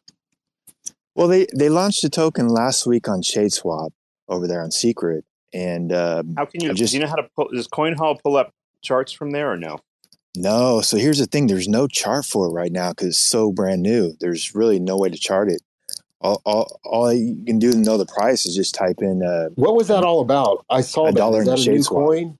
What is that? It's a new coin. Basically, they're developing an operating system for blockchain, so it'll sit on top of let's say Terra and Archway, and then you're going to be able to, as a developer or even a user, be able to create dApps or kind of like. Well, don't think of it as an operating system, Mayor. What it is, Andromeda is simply like, imagine. Have you ever built like a WordPress website where you drag and drop little boxes of different things you want? Yes, I've seen that. Or have you used have you ever programmed on that that training programming app called Scratch that kids use? Not exactly. Anyway, don't worry about it. Anyway, you drag and drop little blocks, and the idea is that someone could create a small micro dApp, and there'll be an app store for that dApp, but it'll be like a part of a dApp. Like, let's say, for example, I wanted to have a subroutine that would withdraw my Atom rewards and like take my staking rewards and automatically take them to Osmosis, convert them to Kuji, and then send them to Kujira or something like that, and then have them stake on Kujira. Let's say I have that sort of like workflow that I want to do, right? Like, so each of these things, these tasks that you want to accomplish, would be something that you could create a like a little like step for in Andromeda, and it's like a building block. So let's say staking your Atom is, or claiming your rewards is one step. The next block is going to be transferring that to, a different chain. And so what'll happen is there'll be an app store where you can just basically buy each of the blocks that you want. You don't have to have any coding knowledge. And eventually you'd be able to like just tie these different things together and have some workflow that you like. Does that make sense to you? Like, and that could. Yeah, it does. And they just had a Spaces earlier today. I saw that on their. I just went to their Twitter, so I'll. Cool. It sounds very interesting, and the concept here would be then you create a website, let's see, for a new protocol, and you want to basically charge some sort of fee on top of whatever those, that's being like the regular transaction fees, putting together a neat like mini dApp essentially using those tools. Now, without having a lot of coding knowledge, you and me could go walk in there and make a little website that takes all of our Atom rewards and stakes them on Kuji, for example, automatically.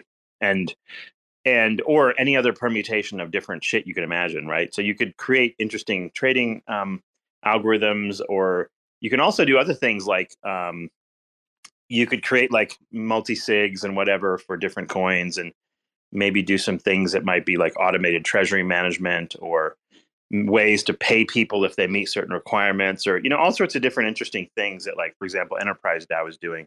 You'd be able to do similar things. So Andromeda is really an automation platform that turns like DeFi into like a WordPress website almost, is a good way to describe it, where you could create, how you go on WordPress and you're like, oh, I want a section for people to be able to type in their email. I want a section for a menu. I want a section for a title. I want a section for photographs, right? And so you just drag and drop each of the sections you want for your website in WordPress. Similar thing, but for DeFi.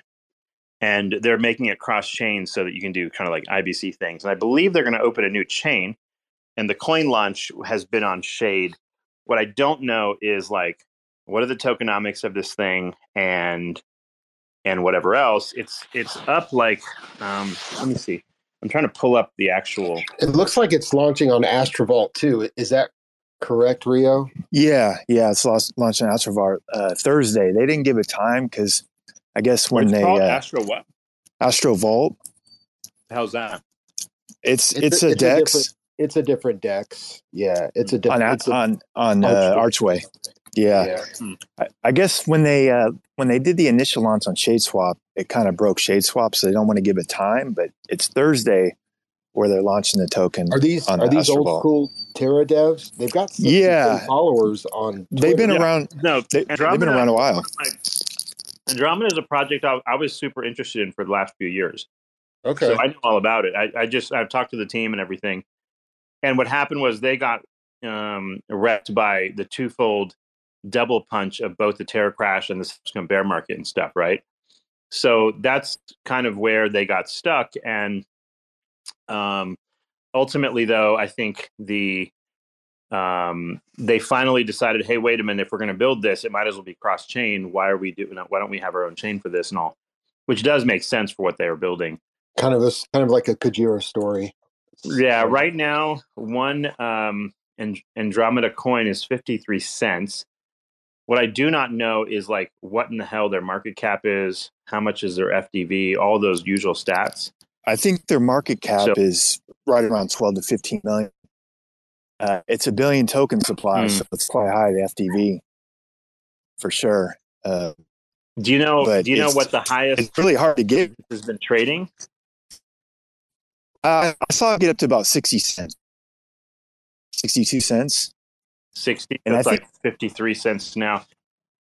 I think when it launched, it was like, 1 cent or 5 cents, something like that. So it was really, really cheap, but it was so hard to get it because ShadeSwap just crashed. So you just got lucky if you got it.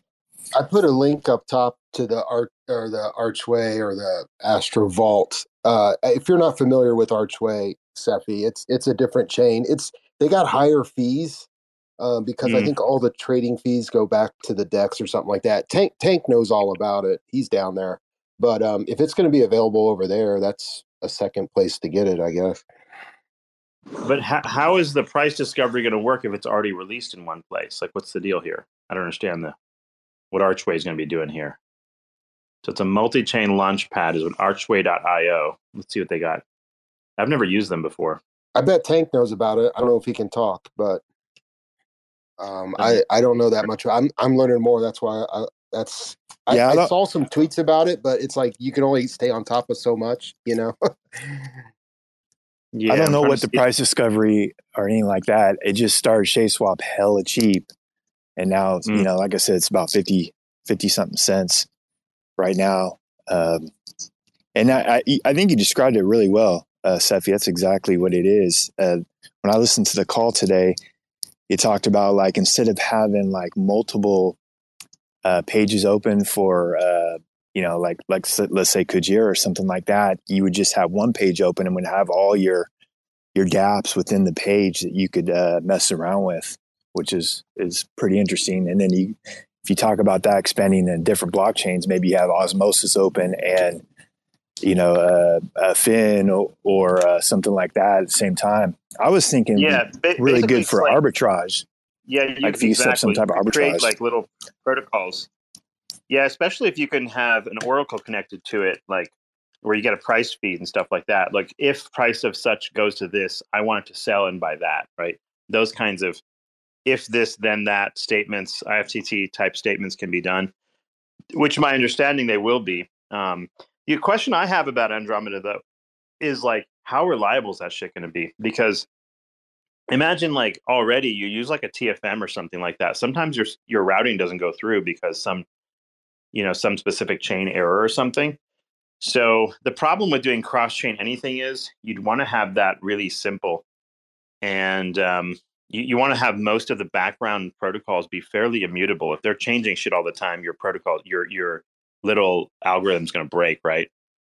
So it's like, how like when you buy Lego kits, right, to make little, like airplanes and cars and things, the Lego blocks, you like the beauty of Legos is like all the parts are interchangeable.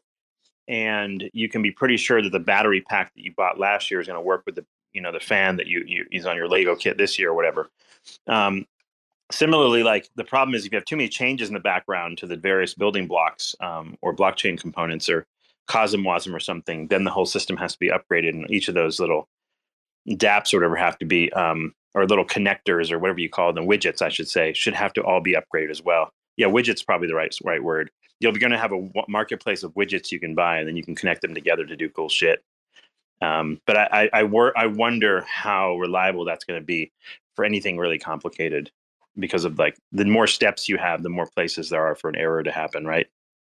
And how is it going to handle things like delays and timing? And is it going to, like, if let's say a transaction fails, is it going to try again? And those kinds of things have to be built, basically. Like, so all those little widgets are going to be built by developers, separate from like what the Andromeda team is building. And apparently those builders are going to be able to get paid for that, very similar to like apps in an app store. Like, how you go to your Apple App Store, you buy your apps. It's going to be something like that, where widgets could be purchased that can do different tricks and things that you care about. Yeah, it could be pretty good. But yeah, kind of not. I'm not sure it's exactly an operating system, but like think of it as a operating system for doing DeFi, where you don't have to know how to code to do cool shit. Yeah, good point. That's how they described it as operating system. It was, for me, it was still unclear, like how the token accrues value. On the call, they mentioned like they got like 7 or 8 different plans for it in the future. So that's kind of a little sus to me. Like, why not tell us about it?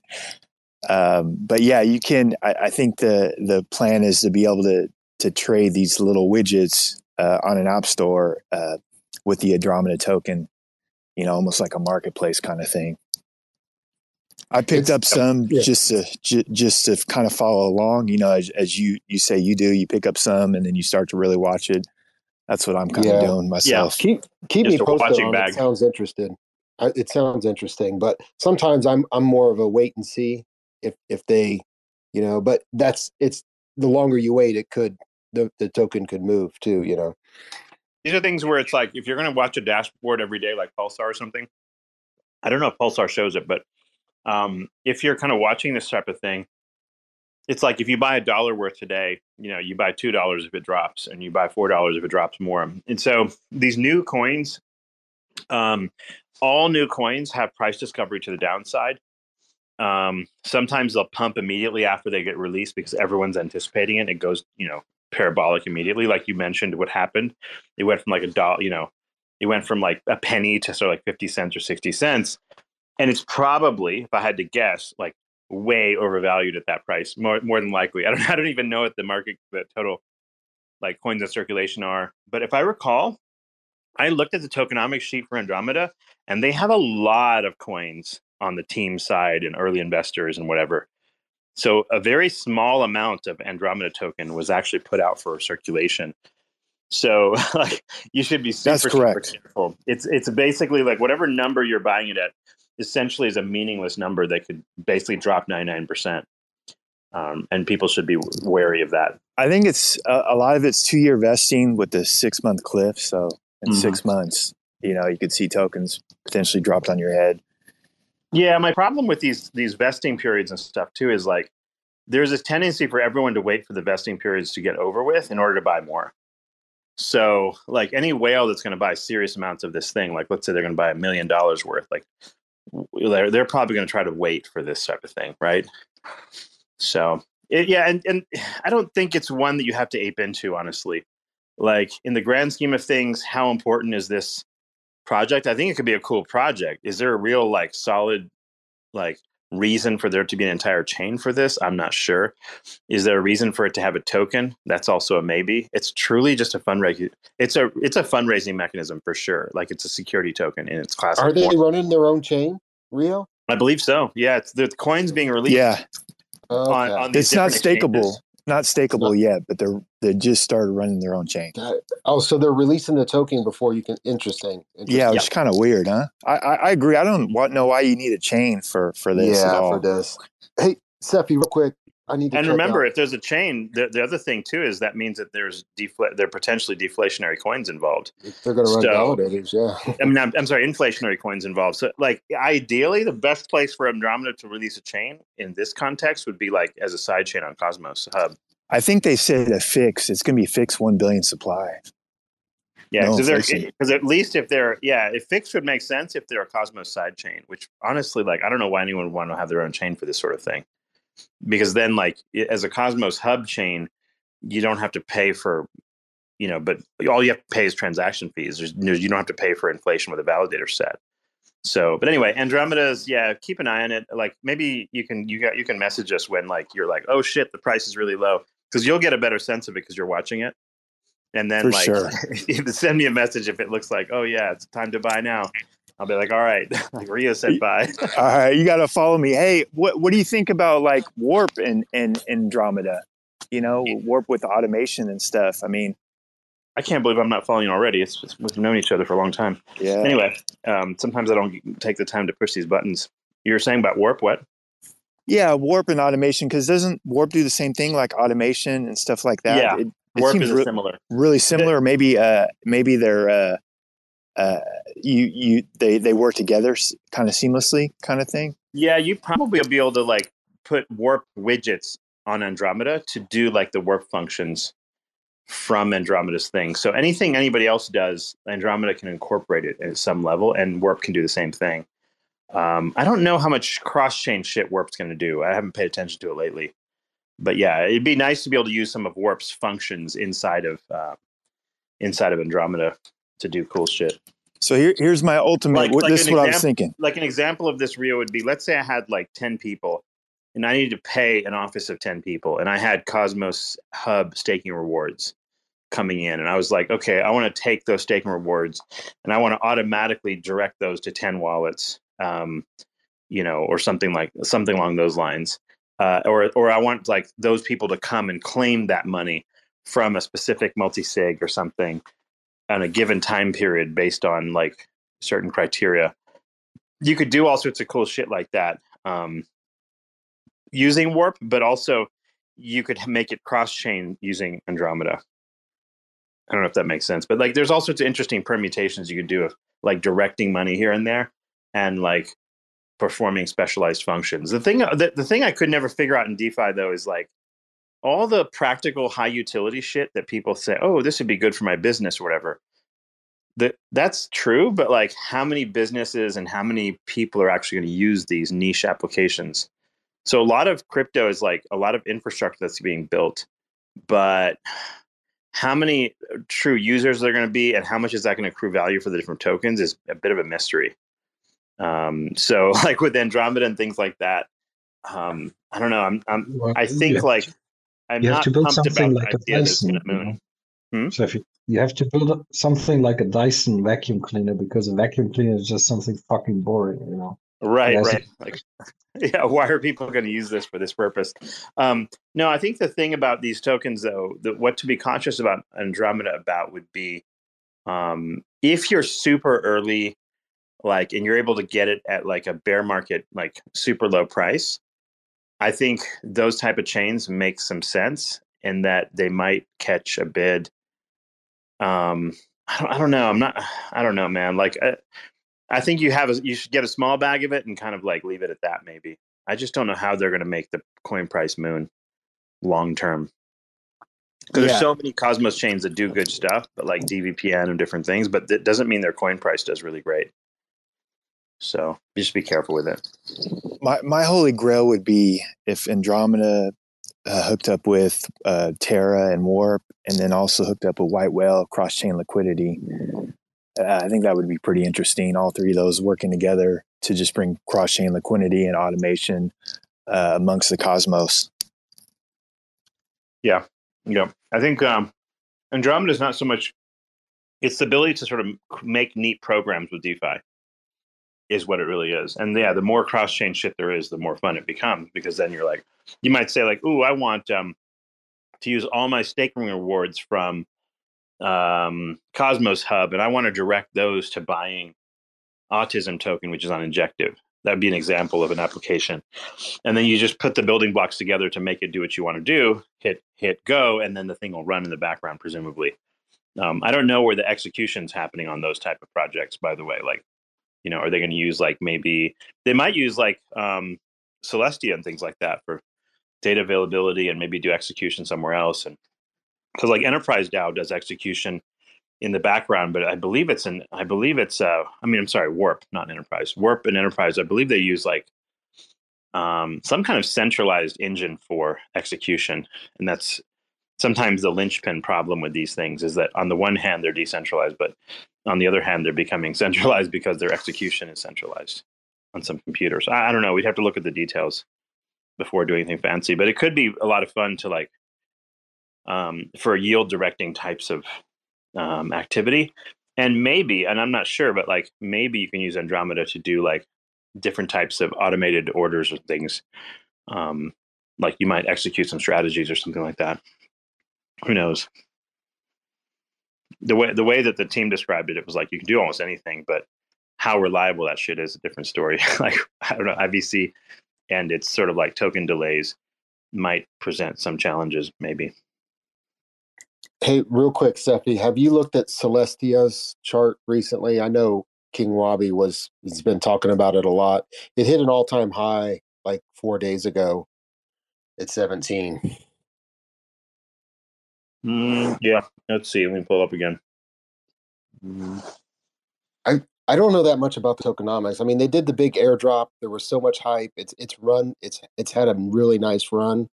But I don't know how much tokens are still allocated to the team and all that. Like, I'm trying to find that. I haven't seen any of it. I don't know if anyone knows the tokenomics on Celestia. Has pretty good price support, about $12. Oh, it has a hideous tokenomics.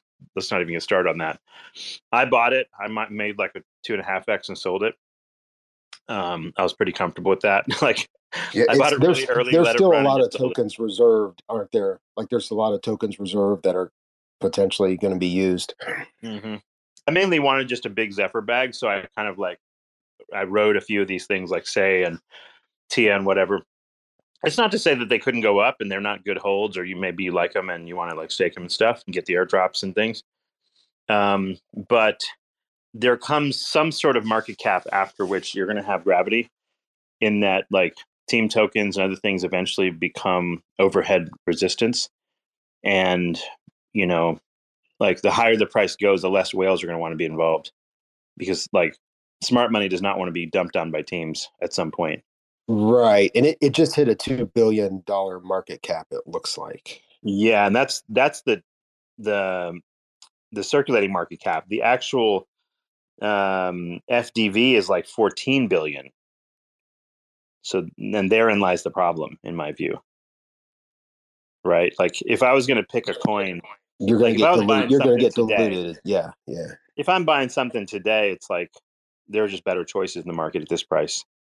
Yeah, when I bought Tia at like $2 or something, or whenever it first came out on Coinbase, that was right. Yes, that was right when it came out. It was at 250. Yeah, and I sold it at like maybe $5. You know, like I was like, all right, I'm cool. I'm good with this. I wasn't really too worried about what it did or didn't do. I kind of got pissed at them because they didn't give me much of a. I didn't get the. I didn't have a proper VPN to get the airdrop for my Atom, so I kind of got gypped. I didn't have time to do it either. I was busy, and so I was pissed at them, and I punished them by not buying their fucking coin and dumping on them.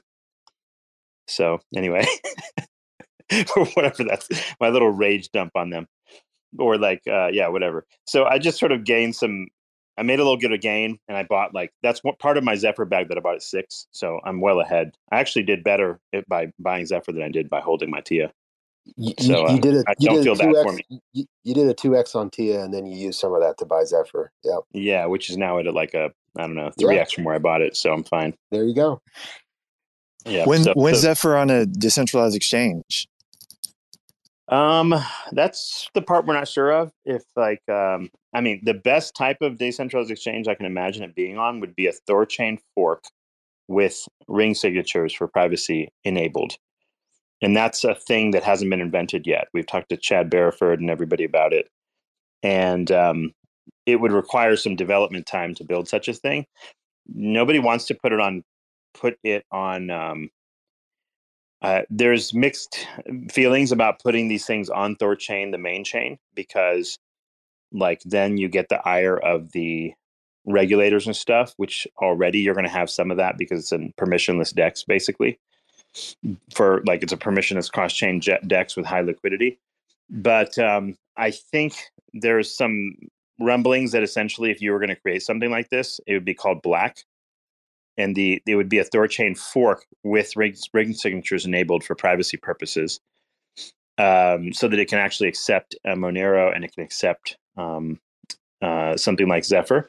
And then you would be able to swap it to a non-privacy thing like Tether or whatever you want, which would be fucking amazing, like to not have to go. Now, for small amounts of money, you can do that now. Like you have reasonable liquidity and non-exchanges like No KYC and Trade Ogre and whatever else. There's places you can definitely go.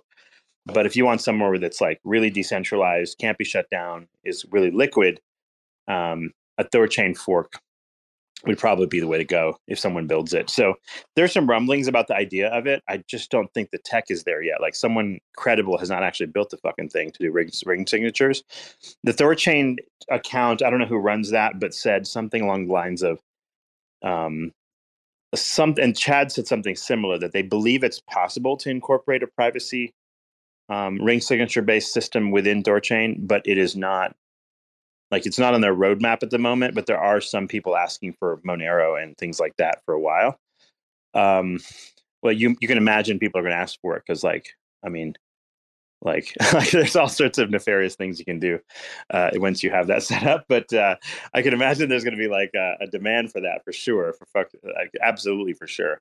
But yeah, to be able to get basically from a high liquidity thing that you can buy on a regular exchange like Bitcoin or Ethereum or Tether or something like that, be able to go over to a DEX that's, and be able to basically swap it for whatever you want to, is going to be definitely a popular sort of mechanism.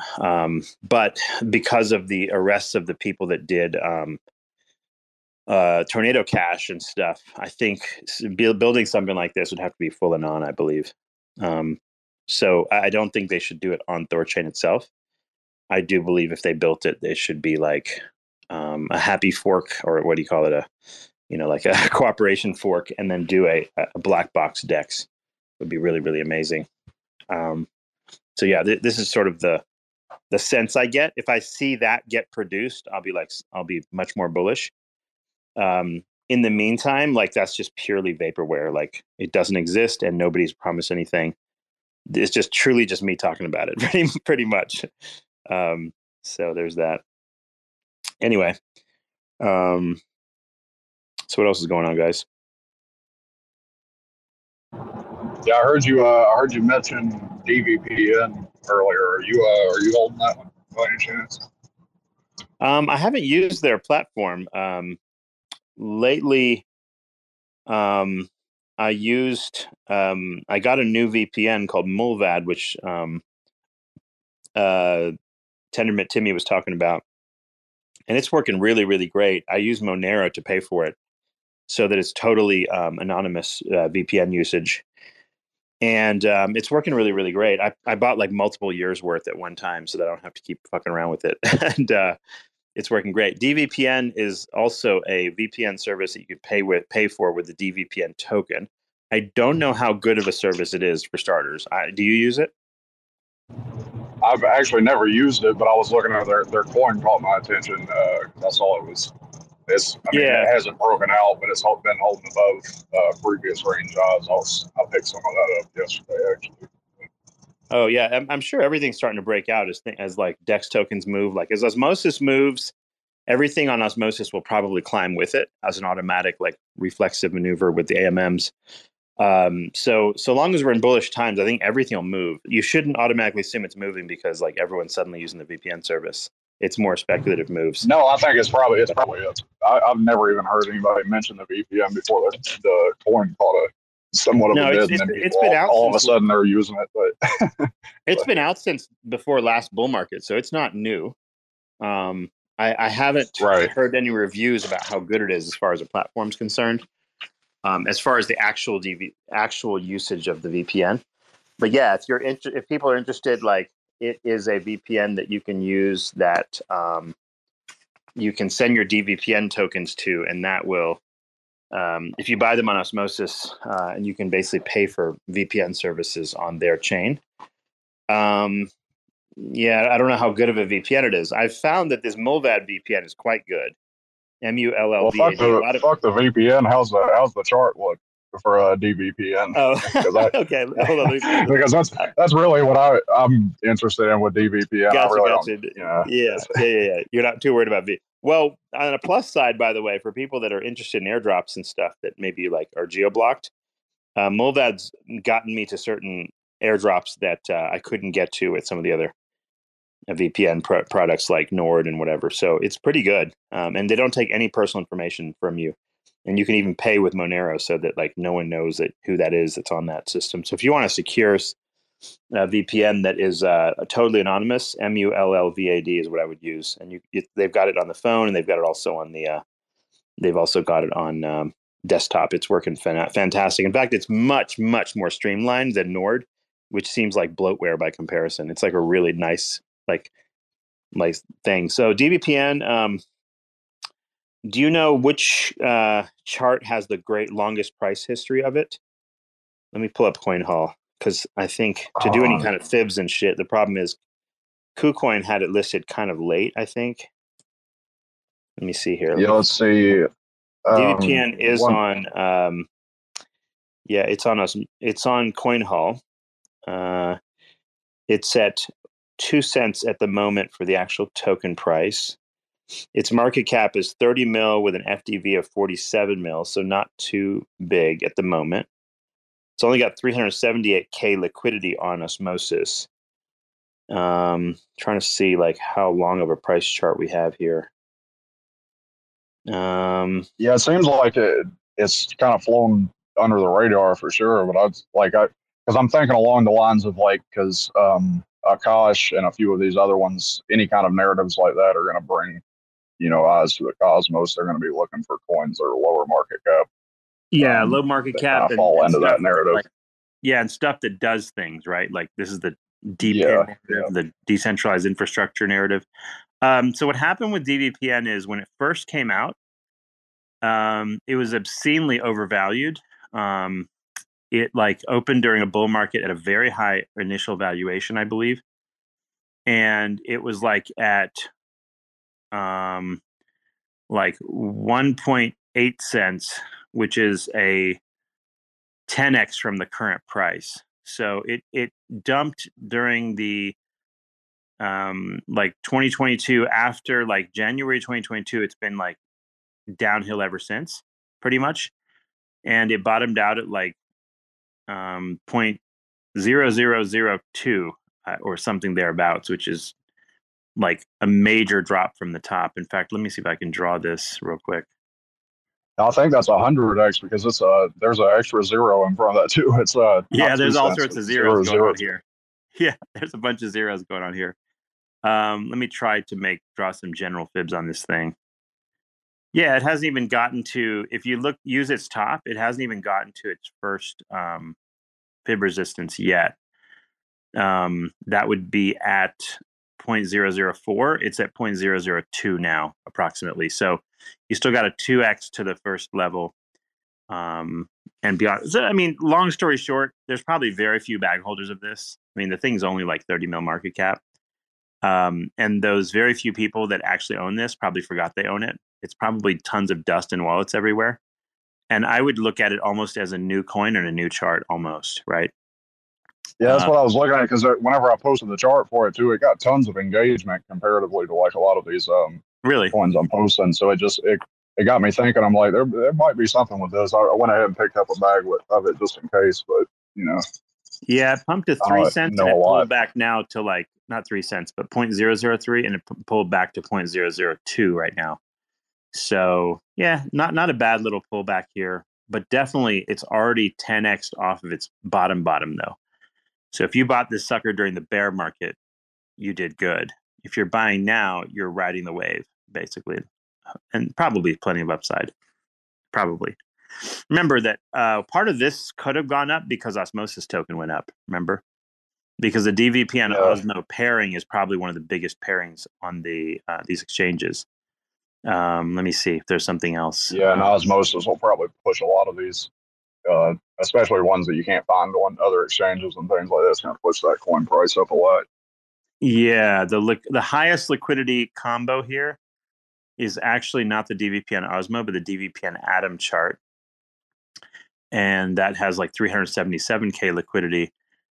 And then the DVPN Osmo chart has $190,000 worth of liquidity. So not very much. So you can't go whale crazy on this, on this coin for sure. You'll wind up with a lot of slippage and stuff. So I think, yeah, not bad. I think you could definitely ride this one for sure. It's got a nice pullback on it. Not a bad buy right now, probably. Purely speculative though. But remember too, another thing to keep in mind is like previous coins that are older. They'll catch a bid, but like the highest level of attention for any coin is when it first releases.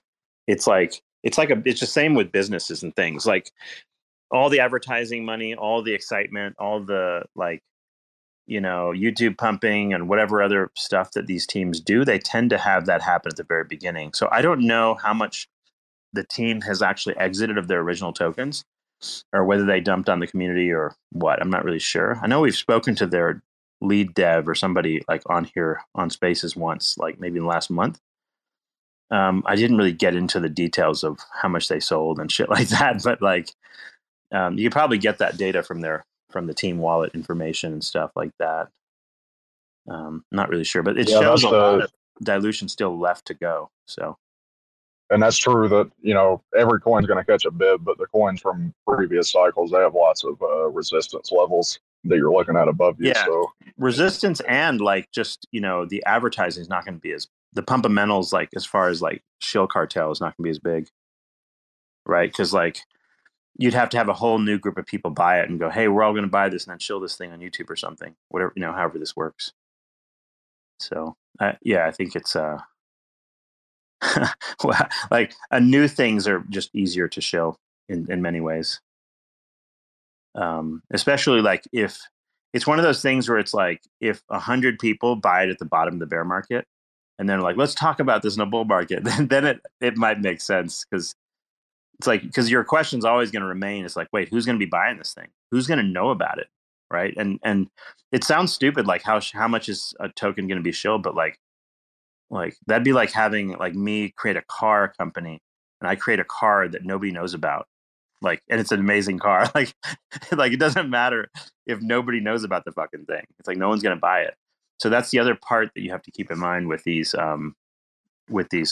coins is like who is going to talk about this thing and how and when, what social media platforms or whatever.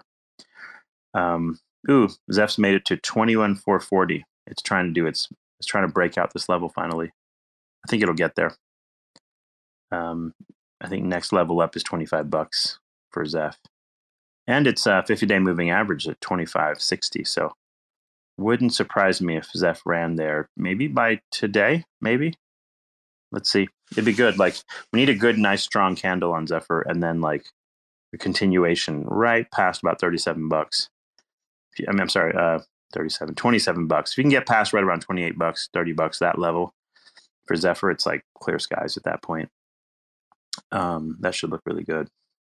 But yeah, like more important to me than any other bag would be that Zephyr goes up, because now I have an obscure bag that has gone up. So if I could 10x anything or 100x anything, I'd rather have it be Zephyr than anything else on the market today that I have. Like, and that's because like it has the highest utility when number goes up, if you know what I mean. Kujira is starting to pick up too now, 450. I see Neutron smashed the levels we were talking about a couple of weeks ago too. Oh yeah, yeah. Neutron broke through its $1.37. It almost hit the 171 fib, $1.71, and then it pulled back during this recent dump all the way back to like $1.28. Yeah, not a bad spot right now for Neutron again. It's already retested its breakout that it spent like a month breaking out of. So I think, Neutron's not bad here, NTRN, if someone wants to get this. Let's see here. What else? Atom pulled itself back up to almost $10 again. It needs to really run. Like Cosmos will have its biggest renaissance if Atom hits like, I don't know. If it goes to $20+, like Atom, everything in Cosmos is just gonna be ripping by that point. That's gonna be a lot of fun. Chainlink made it back to 1425. Yeah, everything's putting in like a really wicked like vertical candle. So it wouldn't shock me at all if Chainlink just rips past its resistance this time. Because like 1, 2, 3, like 4, 5, it hit like the 1580 resistance like 5 times in a row, like over the course of 2 months. So it'd be shocking to me if there's a whole lot of sellers left and all the longs got liquidated. So I'd like to see Chainlink get to 31-ish. I think if Chainlink hits 31-ish, all the alts will also just generally run. There are certain like signals that smart money is getting in, and you want to know that that's happening. Like a lot of people were liquidated on both sides too. Before because it's not move. So because it's not Galaxy Digital who's buying like fucking your meme coin. Like like they're not in there buying Pepe, right? Necessarily, they're wanting the high quality stuff. And so if the big players, hedge funds, whoever, are buying the high quality stuff and those are moving, it's a good, strong indicator that everything else will do well. If it's just retail fucking around pumping like retail coins, like, I don't know, just Injective or things like that, which has been largely like a retail fueled shill pump, then it's not as strong of a market, I would say. If you want the heavy hitters to come in and bring lots of liquidity, that's where you get that is the more serious projects. Anyway, Injective actually is just about to break its high. It made it to 44-ish, and it's now at 42. So if you haven't secured an Injective bag, it already did, of course, a pullback with the rest of the alt market. It put in a higher low actually on this latest dip. So remember December, like January 2nd or 3rd or whatever, you know how we had that crash? It almost hit its 50-day moving average, barely, and didn't even get that low. And then it dumped again as of yesterday, but put in a higher low at $32 instead of $29 on the previous dump.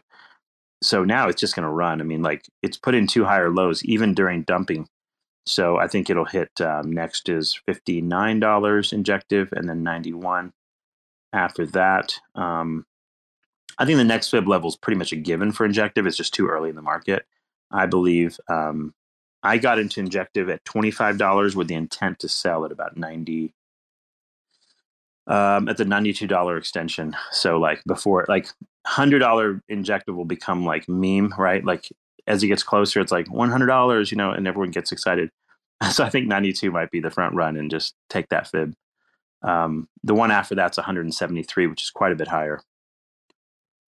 yeah, I had a plan to sell Injective at like $8, and then I saw. I mean, I was just like, this one's not stopping at $8, and fucking here we're sitting at like $40. So. Yeah, well, once it broke prior high, it was like, well, fuck it, right? It's on like Donkey Kong at that point. Yeah. Anything that breaks prior high is going to run like this season. Anything that's that's why I'm so focused, and I have larger bags in stuff that has like either in price discovery, brand new stuff that would be like Kujira, that would be like Zephyr or new coins, and then things that are really, really close to prior highs already or have broken already. So Injective broke.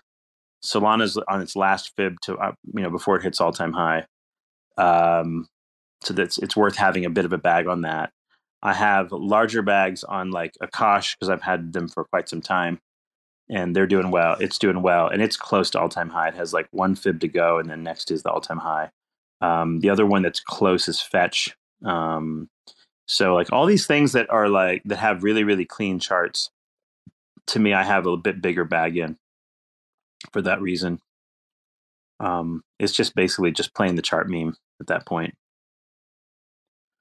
Yeah, like where's Fetch today? It made it all the way back to 67 cents. Its top was about 80 cents, 79, I think. And it double bottomed at 56 on this recent dump. So it's put in some nice bottoms. I think, I think the altcoin space looks like a situation where it wouldn't surprise me at all if you woke up tomorrow and all your shit just mooned. Like you put in this just gigantic candles. Very, very possible at this point. Especially with all these liquidations out of the way, everything's just primed to move. I think better and better. I thought we would break out already. Like I thought a few days ago, after that January 2nd or 3rd, like down wick, I thought we'd be running. But that's why I bought Kujira at like $5, and then it dropped to like 430. I'm like, shit, I should have waited. But it's all right. It'll come back up. It's at 452 now. So yeah, I just added to some things. What was that scam dump last night, bro? What was that? And I don't think it was anything special. I think it was just like we already had. So what happened there was we had that deep wick down on the third, and I think that first caused a lot of liquidations. But I think a lot of people put in new long positions at that point, right? Because it pumped right back up again, and I think those people were liquidated again in a cascade, but that many coins put in a higher low on that second liquidation thing, so that suggests more spot buyers are in play. So that sort of sends a message that, hey, let's fucking go. And now it's like everything's running. Yeah, so I think feel that it's good that we had those liquidations. Well, it's like fast. You're in a bull market when it's like you see steep retracements and then they're just like immediately starting to pump again. It's like people are watching steep corrections, right? Again. Yeah, people are watching. They're looking for those buys, and they're like, "Ooh, that looks like a good spot." Yeah, there's definitely dip buyers that are like the redder the meat, like the more the bloodier the meat, the quicker they jump on it. But yeah, a lot of things are up a lot today. Injective's up 16% or so on the 24-hour. Yeah, we have a crypto chat, like one of the newer guys that we got in there. He's a buddy of mine. He's like not really a crypto norm, or he's just like a regular kind of business dude, a normie. He's like, why are we dipping? And then everyone else in the chat's like, dude, shut the fuck up. Like, just watch. And then, you know what I mean? You know what I mean? Like, what's going on here? This sucks. And it's like, okay, you weren't here during the bear market. This guy's got quite a bit of capital, but it was just funny seeing his reaction versus like all of us were like, okay, it's time to like we get a little bit of a better opportunity right now. The simple way to describe this to people is simply that, like, as the market gets hotter, more people get frisky with leverage. They take on 5, 10, 20x leverage in different places. And as a result of that leverage and not only that, but there's people taking leverage on leverage. They'll take leverage on one thing, go to another place and take leverage on that shit and just go crazy. And that cascade leads to these cascading liquidations. It's just normal. Like a 10 or 20% drop in crypto in a day is like just basically Tuesday, right? Like there's nothing special. Yeah, it's like you should just tell people, 30% up and down moves in a day is normal, and they should just move on. It's basically like moving 3% in stocks. Like, are you really going to get upset about 3%? No, just like, well, magnify. No. Look how much smaller crypto is. It's like that's a blessing, because when you do time those dips, dude, you could have just made some of my alts. Like, I mean, like IMX was at 250, and then it went down to like 180 in the course of like a week and a half. I was like, dude, that's a steep ass correction that you could have. I mean, I'm not one for buying and sell. I don't like to trade. I just like to buy and hold, especially during a bull market, just because your chances are you're probably going to end up losing coins trying to time it, and then you're dealing with taxable events. So it's just crazy though to think like, all right, well, literally a week and a half ago, 250 back down to 180, and then like back up to 2 and probably go up to 3. It's like Jesus fucking Christ, bro. But it's cool. I mean, I love it. It's just when people are in the market long enough, it's like you get numb to it. But I could understand trying to put myself back in like a normie position if you were investing. No, I mean, like Logan, I want a lot of people to take on leverage and pump my bags with it. Like, if you'll take on 100x leverage on something and pump my bags, I'll be all for it. Let's open up an exchange with 5,000x leverage, and if it moves by a pip, you're fucked. I think that was called the ohm fork or something. But the thing is, like, you want to be positioned so that you can mostly get spot, have almost no risk in terms of like liquidation risk. You don't have to have stop loss. You don't have any of that shit. So you don't have to pay any fees. You don't have to ever sell low, and you want other people to pump your bags on leverage. So when, you know how these impulse moves go, like something starts running, people just start taking on more leverage and pump your bags. And the bigger the coin is, like, let's say a chain link or something, the more people there are to actually like take on leverage. So when the moves actually come, they usually melt face, and then they correct really aggressively too. And that's just normal. And then the good thing about having lots of leverage in the background is it brings attention, because remember, everybody's apps, like their exchange apps and their various like whatever, he sends alarms, like, oh, look, the price of Link is up today. And, so like everyone gets these alerts, and they're like, ooh, it's moving. I should get some. And you can't imagine how many people buy when they see those alerts and it's in the green. Like, people have a very strong tendency to FOMO into green candles for sure. So like, yeah, it's also people trying to catch up with the rest of the market. So you'll see a coin that you missed, and then it's already done a 5x, and you're thinking, well, if I take on 5x leverage, maybe I can catch the rest of the move, and then I won't really have missed out as much. And it's like, no. Yeah, there's just this FOMO cascade that pumps the whole thing really fast. Yeah, it's pretty awesome. But like, it's much, much nicer to be on the receiving end of that, where someone else pumps your bags with leverage, so you don't have to take any of the leverage risk. That's the beauty of it, right? I mean, you can play on leverage if you like. Go right ahead. Anyone can do it. But I'm just saying, like, I prefer to have spot bags cheap and then have the ability for that to be pumped by leverage later, possibly. And that's the thing. Like, if you're in microcaps, it's already kind of a leverage play in that they move a lot anyway. You don't need additional leverage on top of your leverage.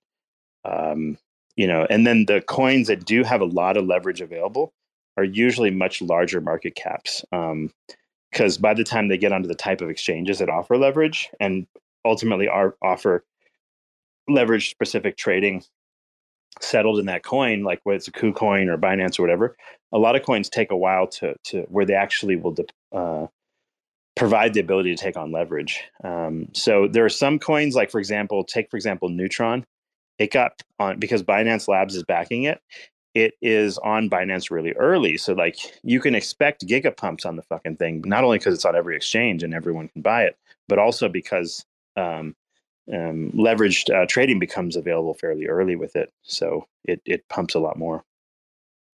When it runs, it runs. So it doesn't require that many new users because like one user can buy 5x or whatever leverage. Anthony, comments, questions? What's up? Yeah, I just came up here to say fuck Shippy. Yeah, Shippy's an asshole. Wow. Wow, he really just did that. Yeah, you probably shilled him some coin that went down, more than likely. I've done that a couple times. It happens, man. Happens to us all. Yeah, but Ant shilled me this one coin that is now, it says it's $12 in my wallet, but it's not on any exchanges. So yeah, what do I do now? Hey. Buy more. Yeah, definitely go in more. But it's not going to be a multiple exchanges. And you got a protection plan too. You got an insurance policy. Hey. Do I? Yeah, you did. Wow. 100% your money back. Lit. Yeah. Is the insurance policy you? Do I contact you? Nope. Do I hit you up for the money? I talk to the provider, not me. No, bro. We out here though. We buying dips, Ant. That's what we doing. Did you load up last night? Did you buy some more? I have a lot of everything. I'm just enjoying. That's kind of how I'm just kind of like enjoying the ride. I have like. I only tweeted one thing yesterday. That was get everything. Yeah. That's the buy signal. It's pretty obvious. It was pretty obvious. Hey, does the ETF get approved tomorrow? Isn't it Wednesday is the final date? I think possibly as early as Wednesday is what they said. Well, that's when ARC's deadline is. So if they don't approve it on the 10th, that means they'd be or ARC's final deadline. So they'd be denying ARC, which is very unlikely. So they'll probably approve sometime during the day on Wednesday. But you might get a leak rumor or something tomorrow because people leak everything. I don't believe this is a sell to news, and the reason is because I think that sale has already happened. Yeah, I don't. The liquidations on the 3rd or whatever, when the market crashed, that was sort of the sale already. Yeah, dude, people overthink that shit. It's like the guys that are like, all right, so you're born on like December 23rd, 1992. When you add 92 and 23, it equals fucking whatever, and then that is aligned with this. And it's like those same motherfuckers are the ones that's like buy the rumor, sell the news. This is the ultimate situation. It's like, bro, sometimes the news is actually really bullish and you just click the buy button, or you're smart and you've been buying because this is going to be a catalyst. Or another way to look at it, if you're buying spot and let's say the ETF thing gets approved and there's like mass ETFs everywhere, probability of halvening's coming anyway.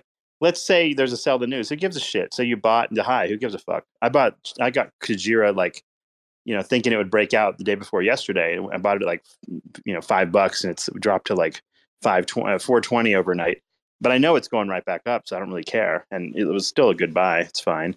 So even if you drop 20% or whatever, who gives a fuck? Like it's going to go right back up anyway. If it's approved, sell the news is the perfect opportunity at that point, right? It's just too easy, honestly. At the end of the day, long term, it's incredible. Like over the next year and a half, it's incredible Exactly. because the amount of Which is why shilling. I think people that think they're going to get like a sell the news and I'm going to buy it then. It's like good luck with your shit. I already bought mine. Yeah, you're gonna get institutional money and like Yeah. even like IRAs and Bro, SEPs and things to be no able to one buy is gonna use Bitcoin. Coinbase, like all big money. Like if you think about it from this perspective, if you had millions of dollars to deploy, are you really gonna use that millions of dollars and just buy it on Coinbase? No, No. you're gonna go through Coinbase Exactly. indirectly through You're BlackRock, but you still well, go through Coinbase. Just but remember, what I'm pump my Coinbase bags. I get what you're saying, but pump my Coinbase bag, Shippy. yeah, What are you doing? Coinbase is a great on ramp and place to buy Bitcoin or whatever. But what I'm saying is a lot of this older money, family office, etc. It's like they're not going to go self custody No, or hell like no. be responsible. They're just like, hey, give me the safest, cleanest possible way to get 3% exposure Yeah, to Bitcoin, correct. and this is that. And then there's going to be commercials, and it's going to be like people. You go around, you watch these TikToks and shit where these guys will be like, so why do you hate Trump? And people are like, oh, I hate him because he's a racist. And it's like, well, what did he do that was racist? And like people don't even know. And it's like the reason why they're saying that is because they've just heard it on the media so much. So like people, it's so funny how people will discount the media in some senses and then not realize like how powerful they are. Like the media literally made everyone think that Trump is a racist and this, that, the other. And it's like, but no one has any actual proof for the most part. Like, sure, maybe there's something you could find. But what I'm just saying is the media is powerful. So when the media gets on the side of Bitcoin and says it runs, it's the best thing ever, and here's how you can get it, it's like, would you want to fade that? Like, bro, that is the last thing that you want to fade. That's exactly what you want. People will see the advertising, whatever, and they buy. Like, there's no question about it. So the top buyers aren't even close. Like, you'll know when pretty much like there's a whole bunch of TV advertising and stuff coming out. They're like, oh, okay, like the retail's coming in. Until they see advertising, they're not even showing up. Not really. Well, I take that back. Once Bitcoin runs past its prior high, retail will start showing up at that point. And the reason is because like everyone will start getting euphoric at that point. Same thing happened that last season, like where I think it was like Christmas time or thereabouts. I don't remember when. And then like 2020, the end of 2020, like BTC kind of breaks prior high and then kind of starts running. And I bought a ton of BTC on the break. I do this sometimes, like just breakout trade it and just buy it. And like, will I do that again if BTC breaks high? Probably. I'll probably do the same thing again. It worked every single time. It's never not worked except for like 2022 when it double topped.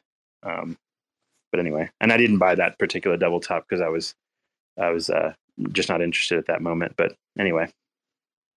What do you think is the ultimate top signal this time around, Cephii? Because the last 2 times it's been Coinbase is the number one. Coinbase is the number one downloaded app in the App Store. Could that happen? Like, ooh, yeah, that's a good. You know what I mean? I think that, like, what's the next one? Good one. I think that's a good one. But how does that work though? If so many people have Coinbase already, like how does it become the top downloaded app again? It will again. It's it becomes, the reason why is because like when it's running, the newbie is the one that's buying the app, not the existing people. So what it's a signal of is how many newbies are showing up, more so than like new bodies coming in. But like I was saying, Shippy, Coinbase is the custodian for like 90% of the ETFs. So they're just making money in the back end. Either way, they're all the crypto trading goes through Coinbase. So if you put that in perspective, it's pretty insane. The amount of control of the amount of Bitcoin Coinbase will be in control of through the custody service is going to be surreal. They already have. It's not really a good thing either. It's like, no, it's very centralized. Yeah, very centralized. It's like one entity is going to control maybe at one, like, dude, they already have, I think, 1 million plus right now. More than that. They probably have like 1.5 million actually now, or 2 million Bitcoin. Like the crazy amount of Bitcoin in retrospect to the world between their custody and the exchange. And that number is just going to go up with all these ETFs. So pretty insane. Can you see if it's like not the top downloaded app, or like where can you see those metrics at? Because if it gets into the top 10, it's like, I think all it says in the App Store. You go to App Store and then you go to apps. They used to have like a page. They have a separate page. You can get, there's like a desktop thing too. I'm for Go to sure like going to set an iOS alarm. App Store rankings or something. Here you go, top 3 apps, and you can see all. Yeah, but I'm saying like maybe there's a website or something like that that's attached that has like an No, I'm API saying feed. it shows it in real time in the app store. But it would be what does it show the total page? Is it like 10, 20? No, I'm already 100 plus in. I'm 120 in, and I haven't seen Coinbase yet. That's how you know we're early, bro. Yeah, so I'm up. I'm 200 in. Still haven't seen Coinbase yet. Yo, that would be so funny. Is like your selling metric. It's like, all right, every time you can that just Coinbase type. I goes think up, you can type like Google App Store ranking for Coinbase app or something, and it'll pull up the. Let's see, because I went through the search top. it. I went through the top 200. It wasn't in there. Okay, cool. But wouldn't that be sick, Cephii? Is like a trading indicator. So you're like, all right, every time that Coinbase goes up by like 10 apps in the App Store, I sell a little bit. Yeah, sell some more. Like that's my indicator. That's the only indicator I need, baby. And it's like you port that into TradingView, that data. Seriously, that's human behavior, bro. They say trading is all just human behavior. So it's like I know if this shit's getting hotter and hotter and hotter, eventually it's going to explode. Yeah, like, but you know what I've more or less done is like I'm looking at these charts, going, hey, I think we're still very early. I'm trying like to prevent myself from going into disbelief, like, you know, with inflation running high and whatever else, like in my head, I keep thinking, oh, this is too good to be true, and everything has to dump again.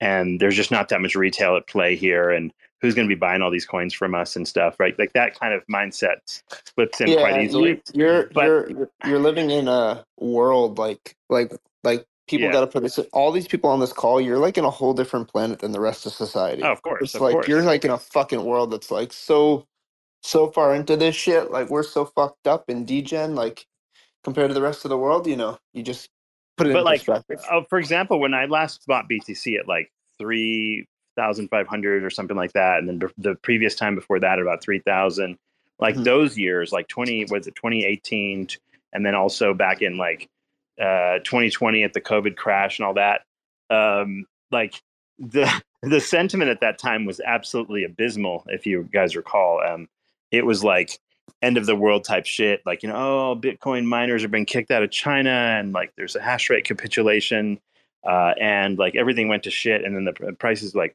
you know, bottomed out. And after that, it's like, you know, in one way it was the best signal of all, because like it just represents the most wicked capitulation you could ever consider, and it happened. And so like I did buy then, and but like that following year, like as 2020 went along, like I wasn't particularly very like bullish on crypto necessarily, but a lot of stuff was being built in the background, like, and a bunch of people are holding groups about NFTs and all that shit, and I wasn't really paying attention. And I think I wasn't really paying attention in 2020 at all. In fact, I didn't make this Twitter account till like 21, I believe, early 21, and I was watching other platforms and stuff, and I wasn't particularly super bullish on the crypto space at that time.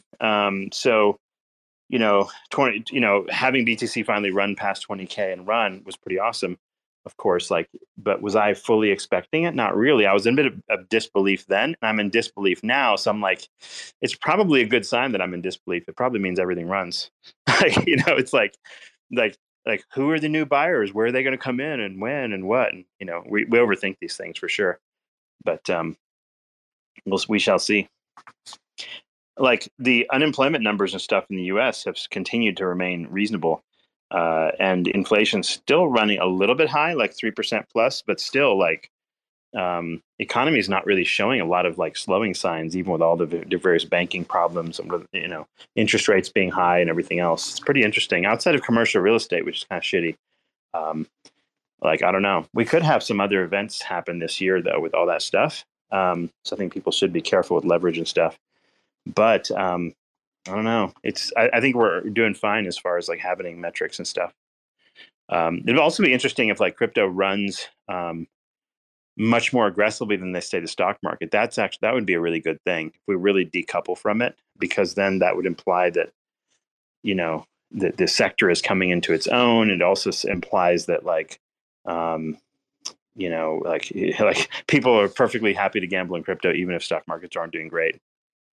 So I think the meat of the move in the stock market's already been had. Like I bought like my portfolio from like October onward last October, which is now like, I guess the 2022 October, that portfolio is up like 25% so far. All the stocks and shit I posted that I bought. And like, I think the most of that growth has already been had. Maybe it runs maybe another, I don't know, doubling from there. I suppose it's possible. Bunch of money on the sidelines. That would be bullish for crypto. But I'm not banking on it. I'm banking that like crypto is going to do much better than my stock portfolio will from this point forward. What about you, Logan? Do you have any stocks, or are you just purely crypto right now, as far as your speculative bag? I'm eating dinner. I'll respond in a little bit. Okay. I'm eating brisket, Cephii. Oh, good. That's good. I'm making some tomato bisque right now. Since I'm off today, I've got a lot more time to fuck around. The last 3 weeks have been busy as hell. Anyway, Fox, you still driving around, or are you home?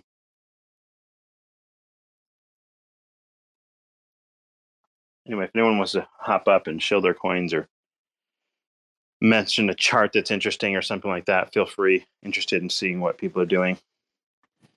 Hey, Cephii, what do you think of Jackal? Can you take a look at that chart? Jackal is what? Jackal DAO? What is it? JKL, it's a file. It's where you can store your files for a penny, basically. Let me see here. It's a Cosmos chain.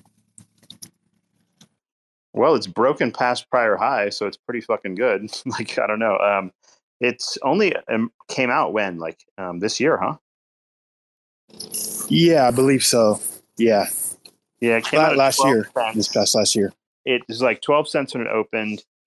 It popped like over the summer, I believe, or maybe earlier in the year, to like 40 cents.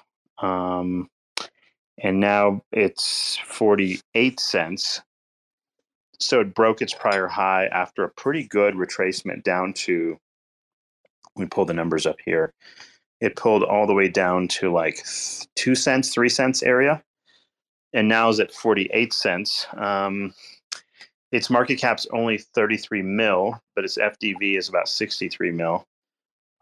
Trading volume's only $168,000.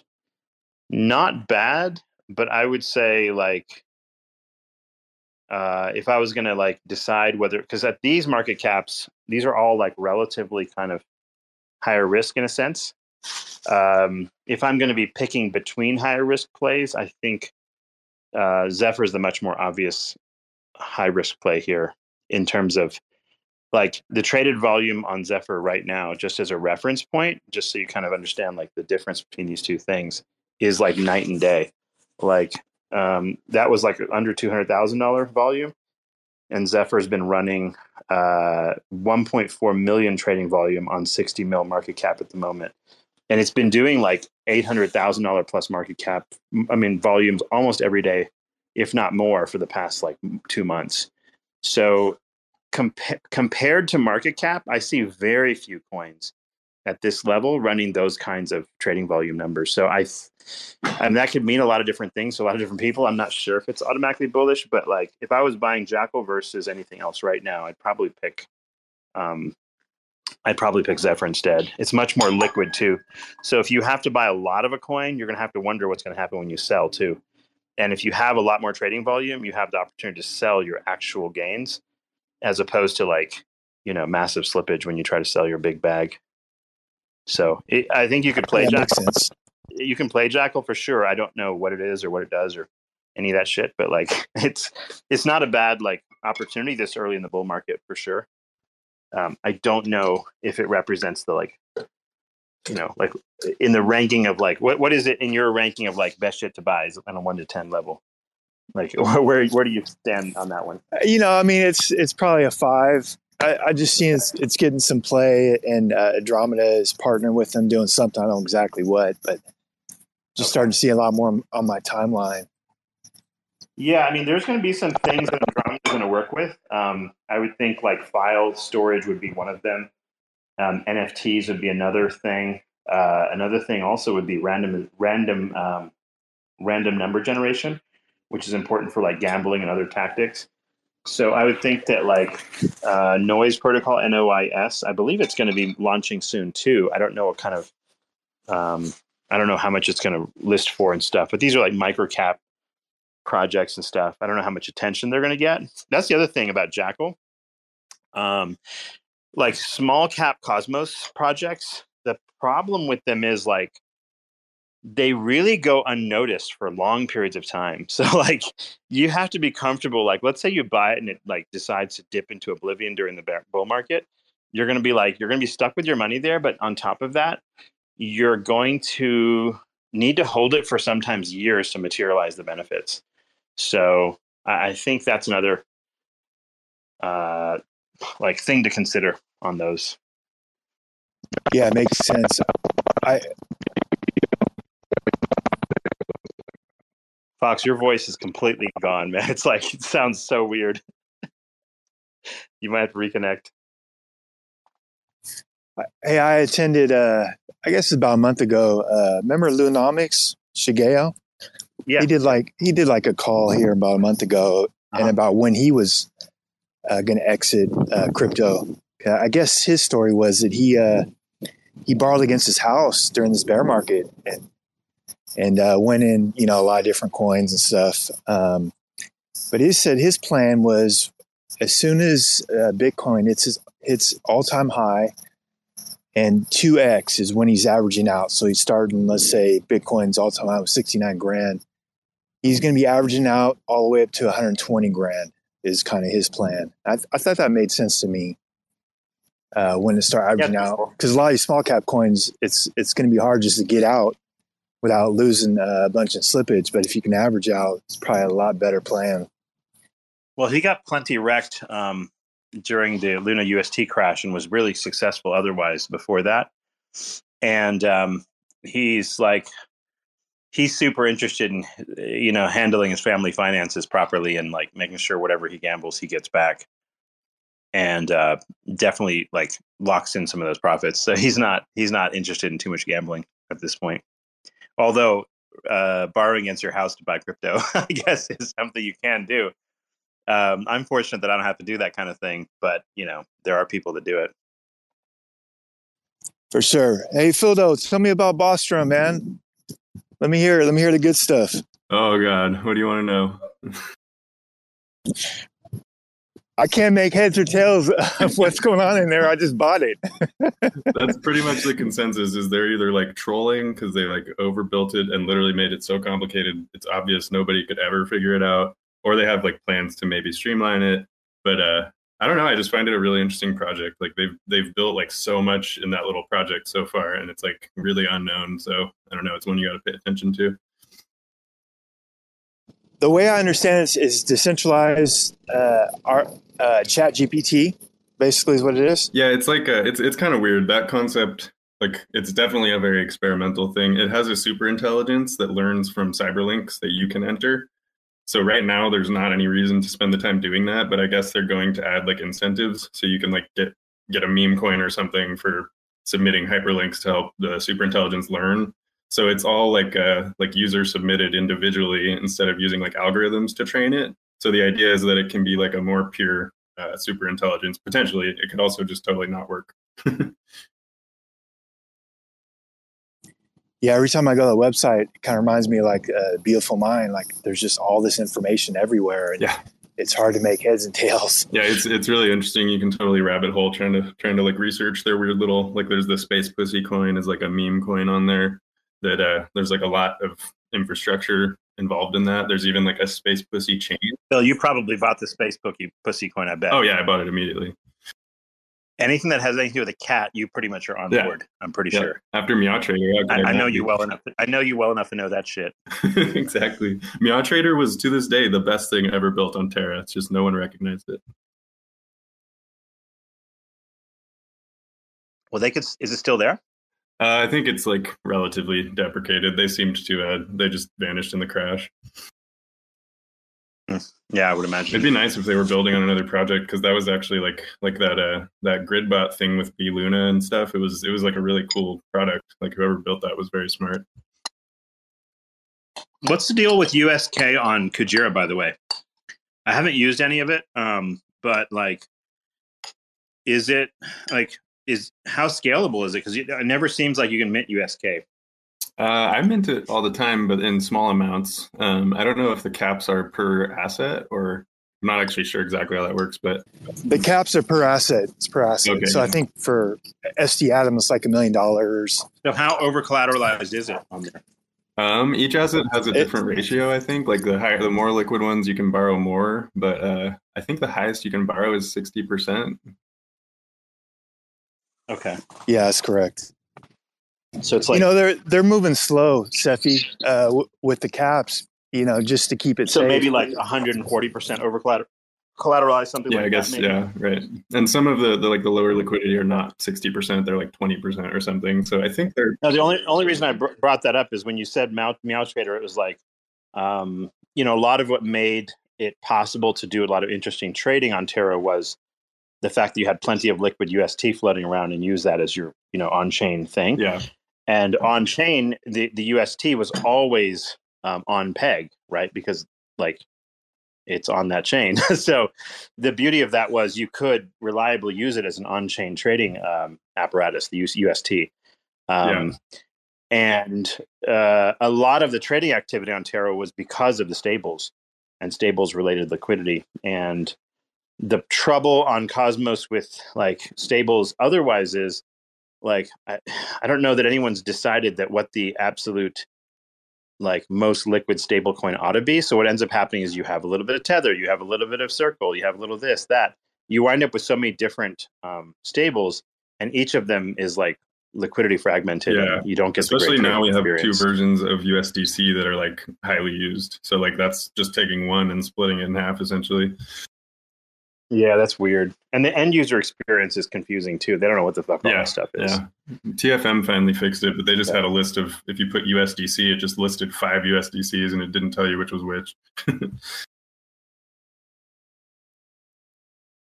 Interesting. Yeah, this sort of like user confusion and liquidity fragmentation problems are just kind of a constant issue in you know, it's a constant issue generally in DeFi, but I wonder if like a really would help. I mean, that's like a scary word to even say because we all know what happened from that. But I wonder if something like that in Cosmos would be logical. Probably so. Yeah, you would think. Yeah, you'd deploy sort of like a secondary stable, but it's backed by all the other, right? You know, right. You could just have like and USDT and whatever with like all 4 of them that you could enter or something. Exactly. It's like a mixed pool.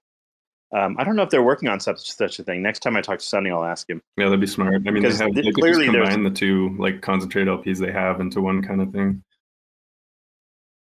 Well, and then Cosmos has another issue, right? It's the IBC thing. Like, not only do you have all these different coins, but each of them have their own IBC channel, and you have to figure out how to get things from one place to the other. And there's no guarantee that like there's an IBC channel for the stable coin you happen to be using to the actual chain that you happen to want to use it on. That gets mysterious too for people. Yeah. Like, do I use Noble USD or do I use whatever? Noble is nice because it's actually I think they're both on every single Cosmos chain, at least that I use. So Noble has been pretty good. And Noble, you can too. In general, what's your default stable you're using on Cosmos now? I'm spread between them just because the Ghost lending rates fluctuate. So that's like where most of my stables are. So I just have kind of an equal amount of like USK, USDC, and XLR USDC on there. What's your favorite stuff to do on Ghost? So Ghost is a protocol in Kujira that does what exactly? It's like a lending protocol that they use. There's a lot on the back end that I actually don't understand. It's a really powerful app right now. So they're using... What are you lending, though? Are you lending your Kujira, or what are you lending? I'm just lending stables. It's been like 20% to 40% APY on stables, like consistently. It's been really good. Interesting. So they're looking for stable, but like, how does that yield get paid out? So it's paid by borrowers. It's like a real yield system. So that's where it's interesting is they're obviously using it for something, because I don't think your average borrower is paying that much, but I think they're using it to leverage LPs or something like that, or order books. So it's got some pretty cool stuff going on. So they're incentivizing effectively your willingness to like supply stables there. Yeah, and fairly and they could yield. be like how safe how safe do you feel like that system is? Like you can deploy like $100 million on it and you're like, yeah, sure. Or, I mean, no. I'm pretty, yeah. I mean, it's always a risk. It's like you could throw pennies on there. Yeah. I mean, I feel pretty safe with Kujira, like as DeFi goes, but like, I don't know. I don't think I could ever feel safe with like a serious amount of money in any of this crap. So most of that is like relatively small potatoes for you? Yeah. I also just don't have a lot of money. Yeah, I mean, whatever it is, like the thing is like how much, it's a question of like ultimately how much risk people are willing to take on those type of things for yield and stuff. Yeah. I mean, I do like that it's just single-sided lending and it's not directly like incentivized. Like it's incentivized from actual borrowers paying it. So, you know, there's maybe less of a house of cards there. But I also think, you know, they could be like using the borrowing to boost those APYs to draw liquidity as possible too. So you never know.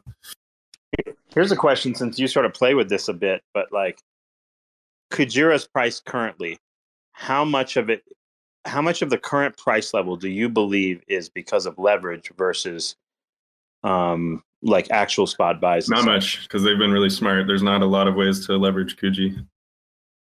Really? You can like Okay, borrow, so like I can borrow Osmo against Kuji, but like obviously that's like pretty difficult to, you know, do much with. So yeah, they've built it around like not actually being able to leverage Kuji too much. It's do it. Yeah, if you borrow Osmo against it, you could definitely go and buy like a lot of microcaps on osmosis though. Yeah, you could goof around with that, but then if Osmo Kuji bags, yeah, if people's Kuji bags are going up and they're able to borrow like maybe 10 or 20% off their Kuji, and they go and do that and they go get Osmo with that, and then they go onto osmosis and buy some microcaps. It could be part of the reason why. Yeah. Like the more leverage in the system, more the microcaps will tend to pump. Yeah, that could be. You could also like you could probably figure out a strategy to like borrow Osmo and stake it, you know, and like just use rewards or something like that. That would depend on the rate. Yeah. Did you end up picking up any Kuji on this latest dip, or not really? Or your bags are loaded? Looks like we're at 448 Kuji right now, which is pretty good.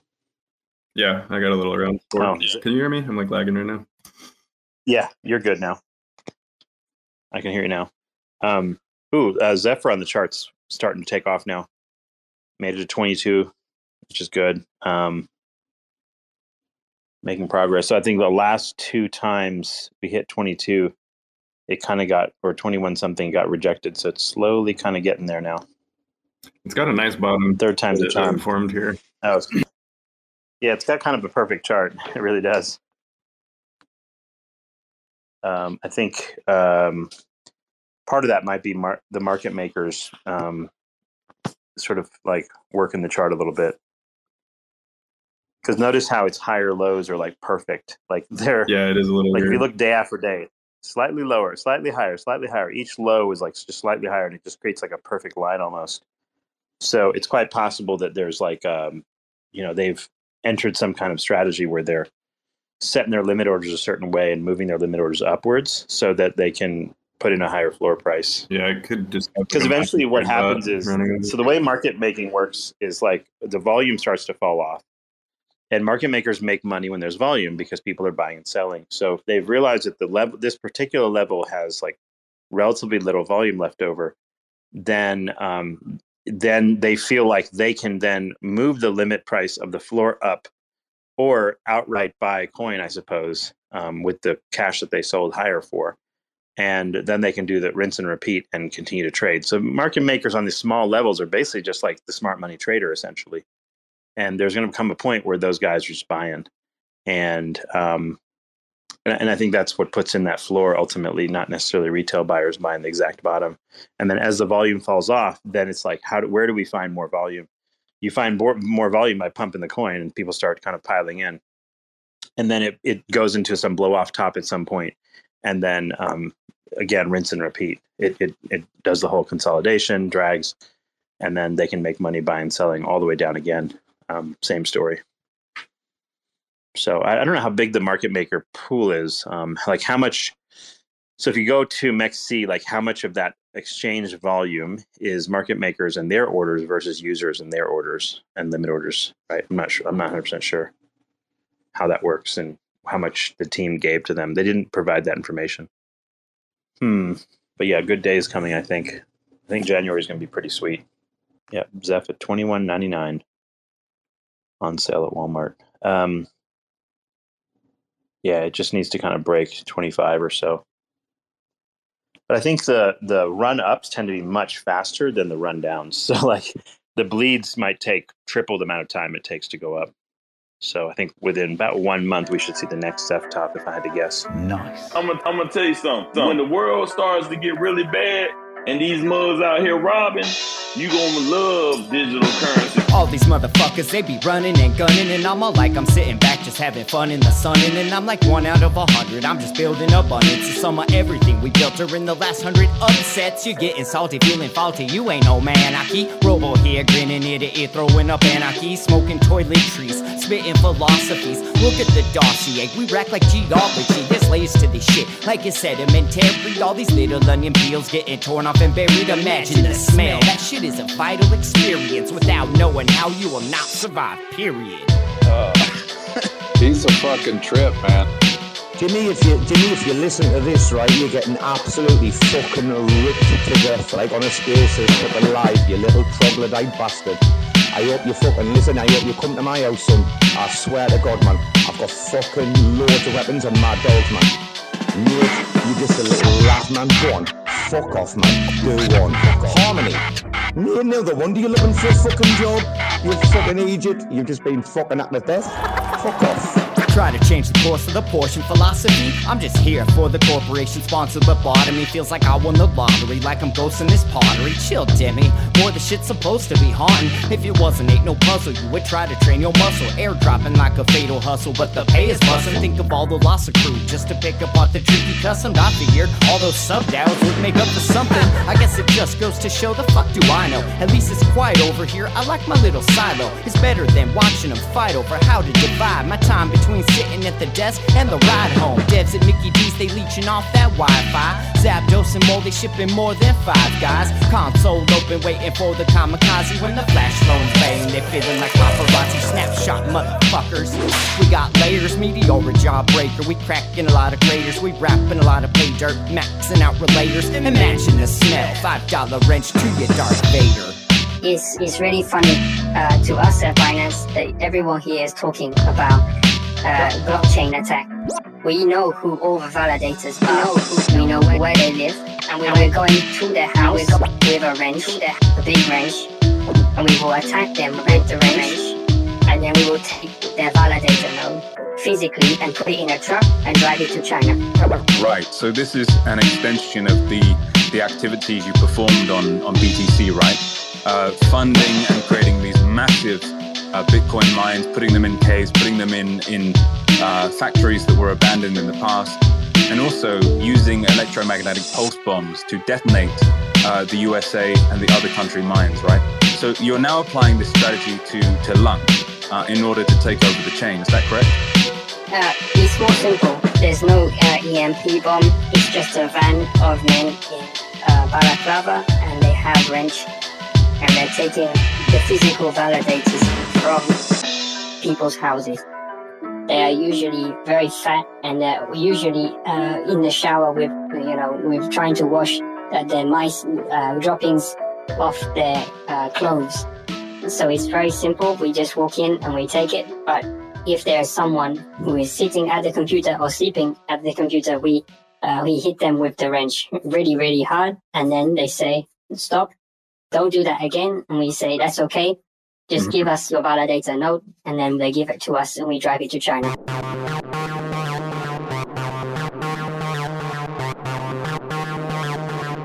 TerraSpaces.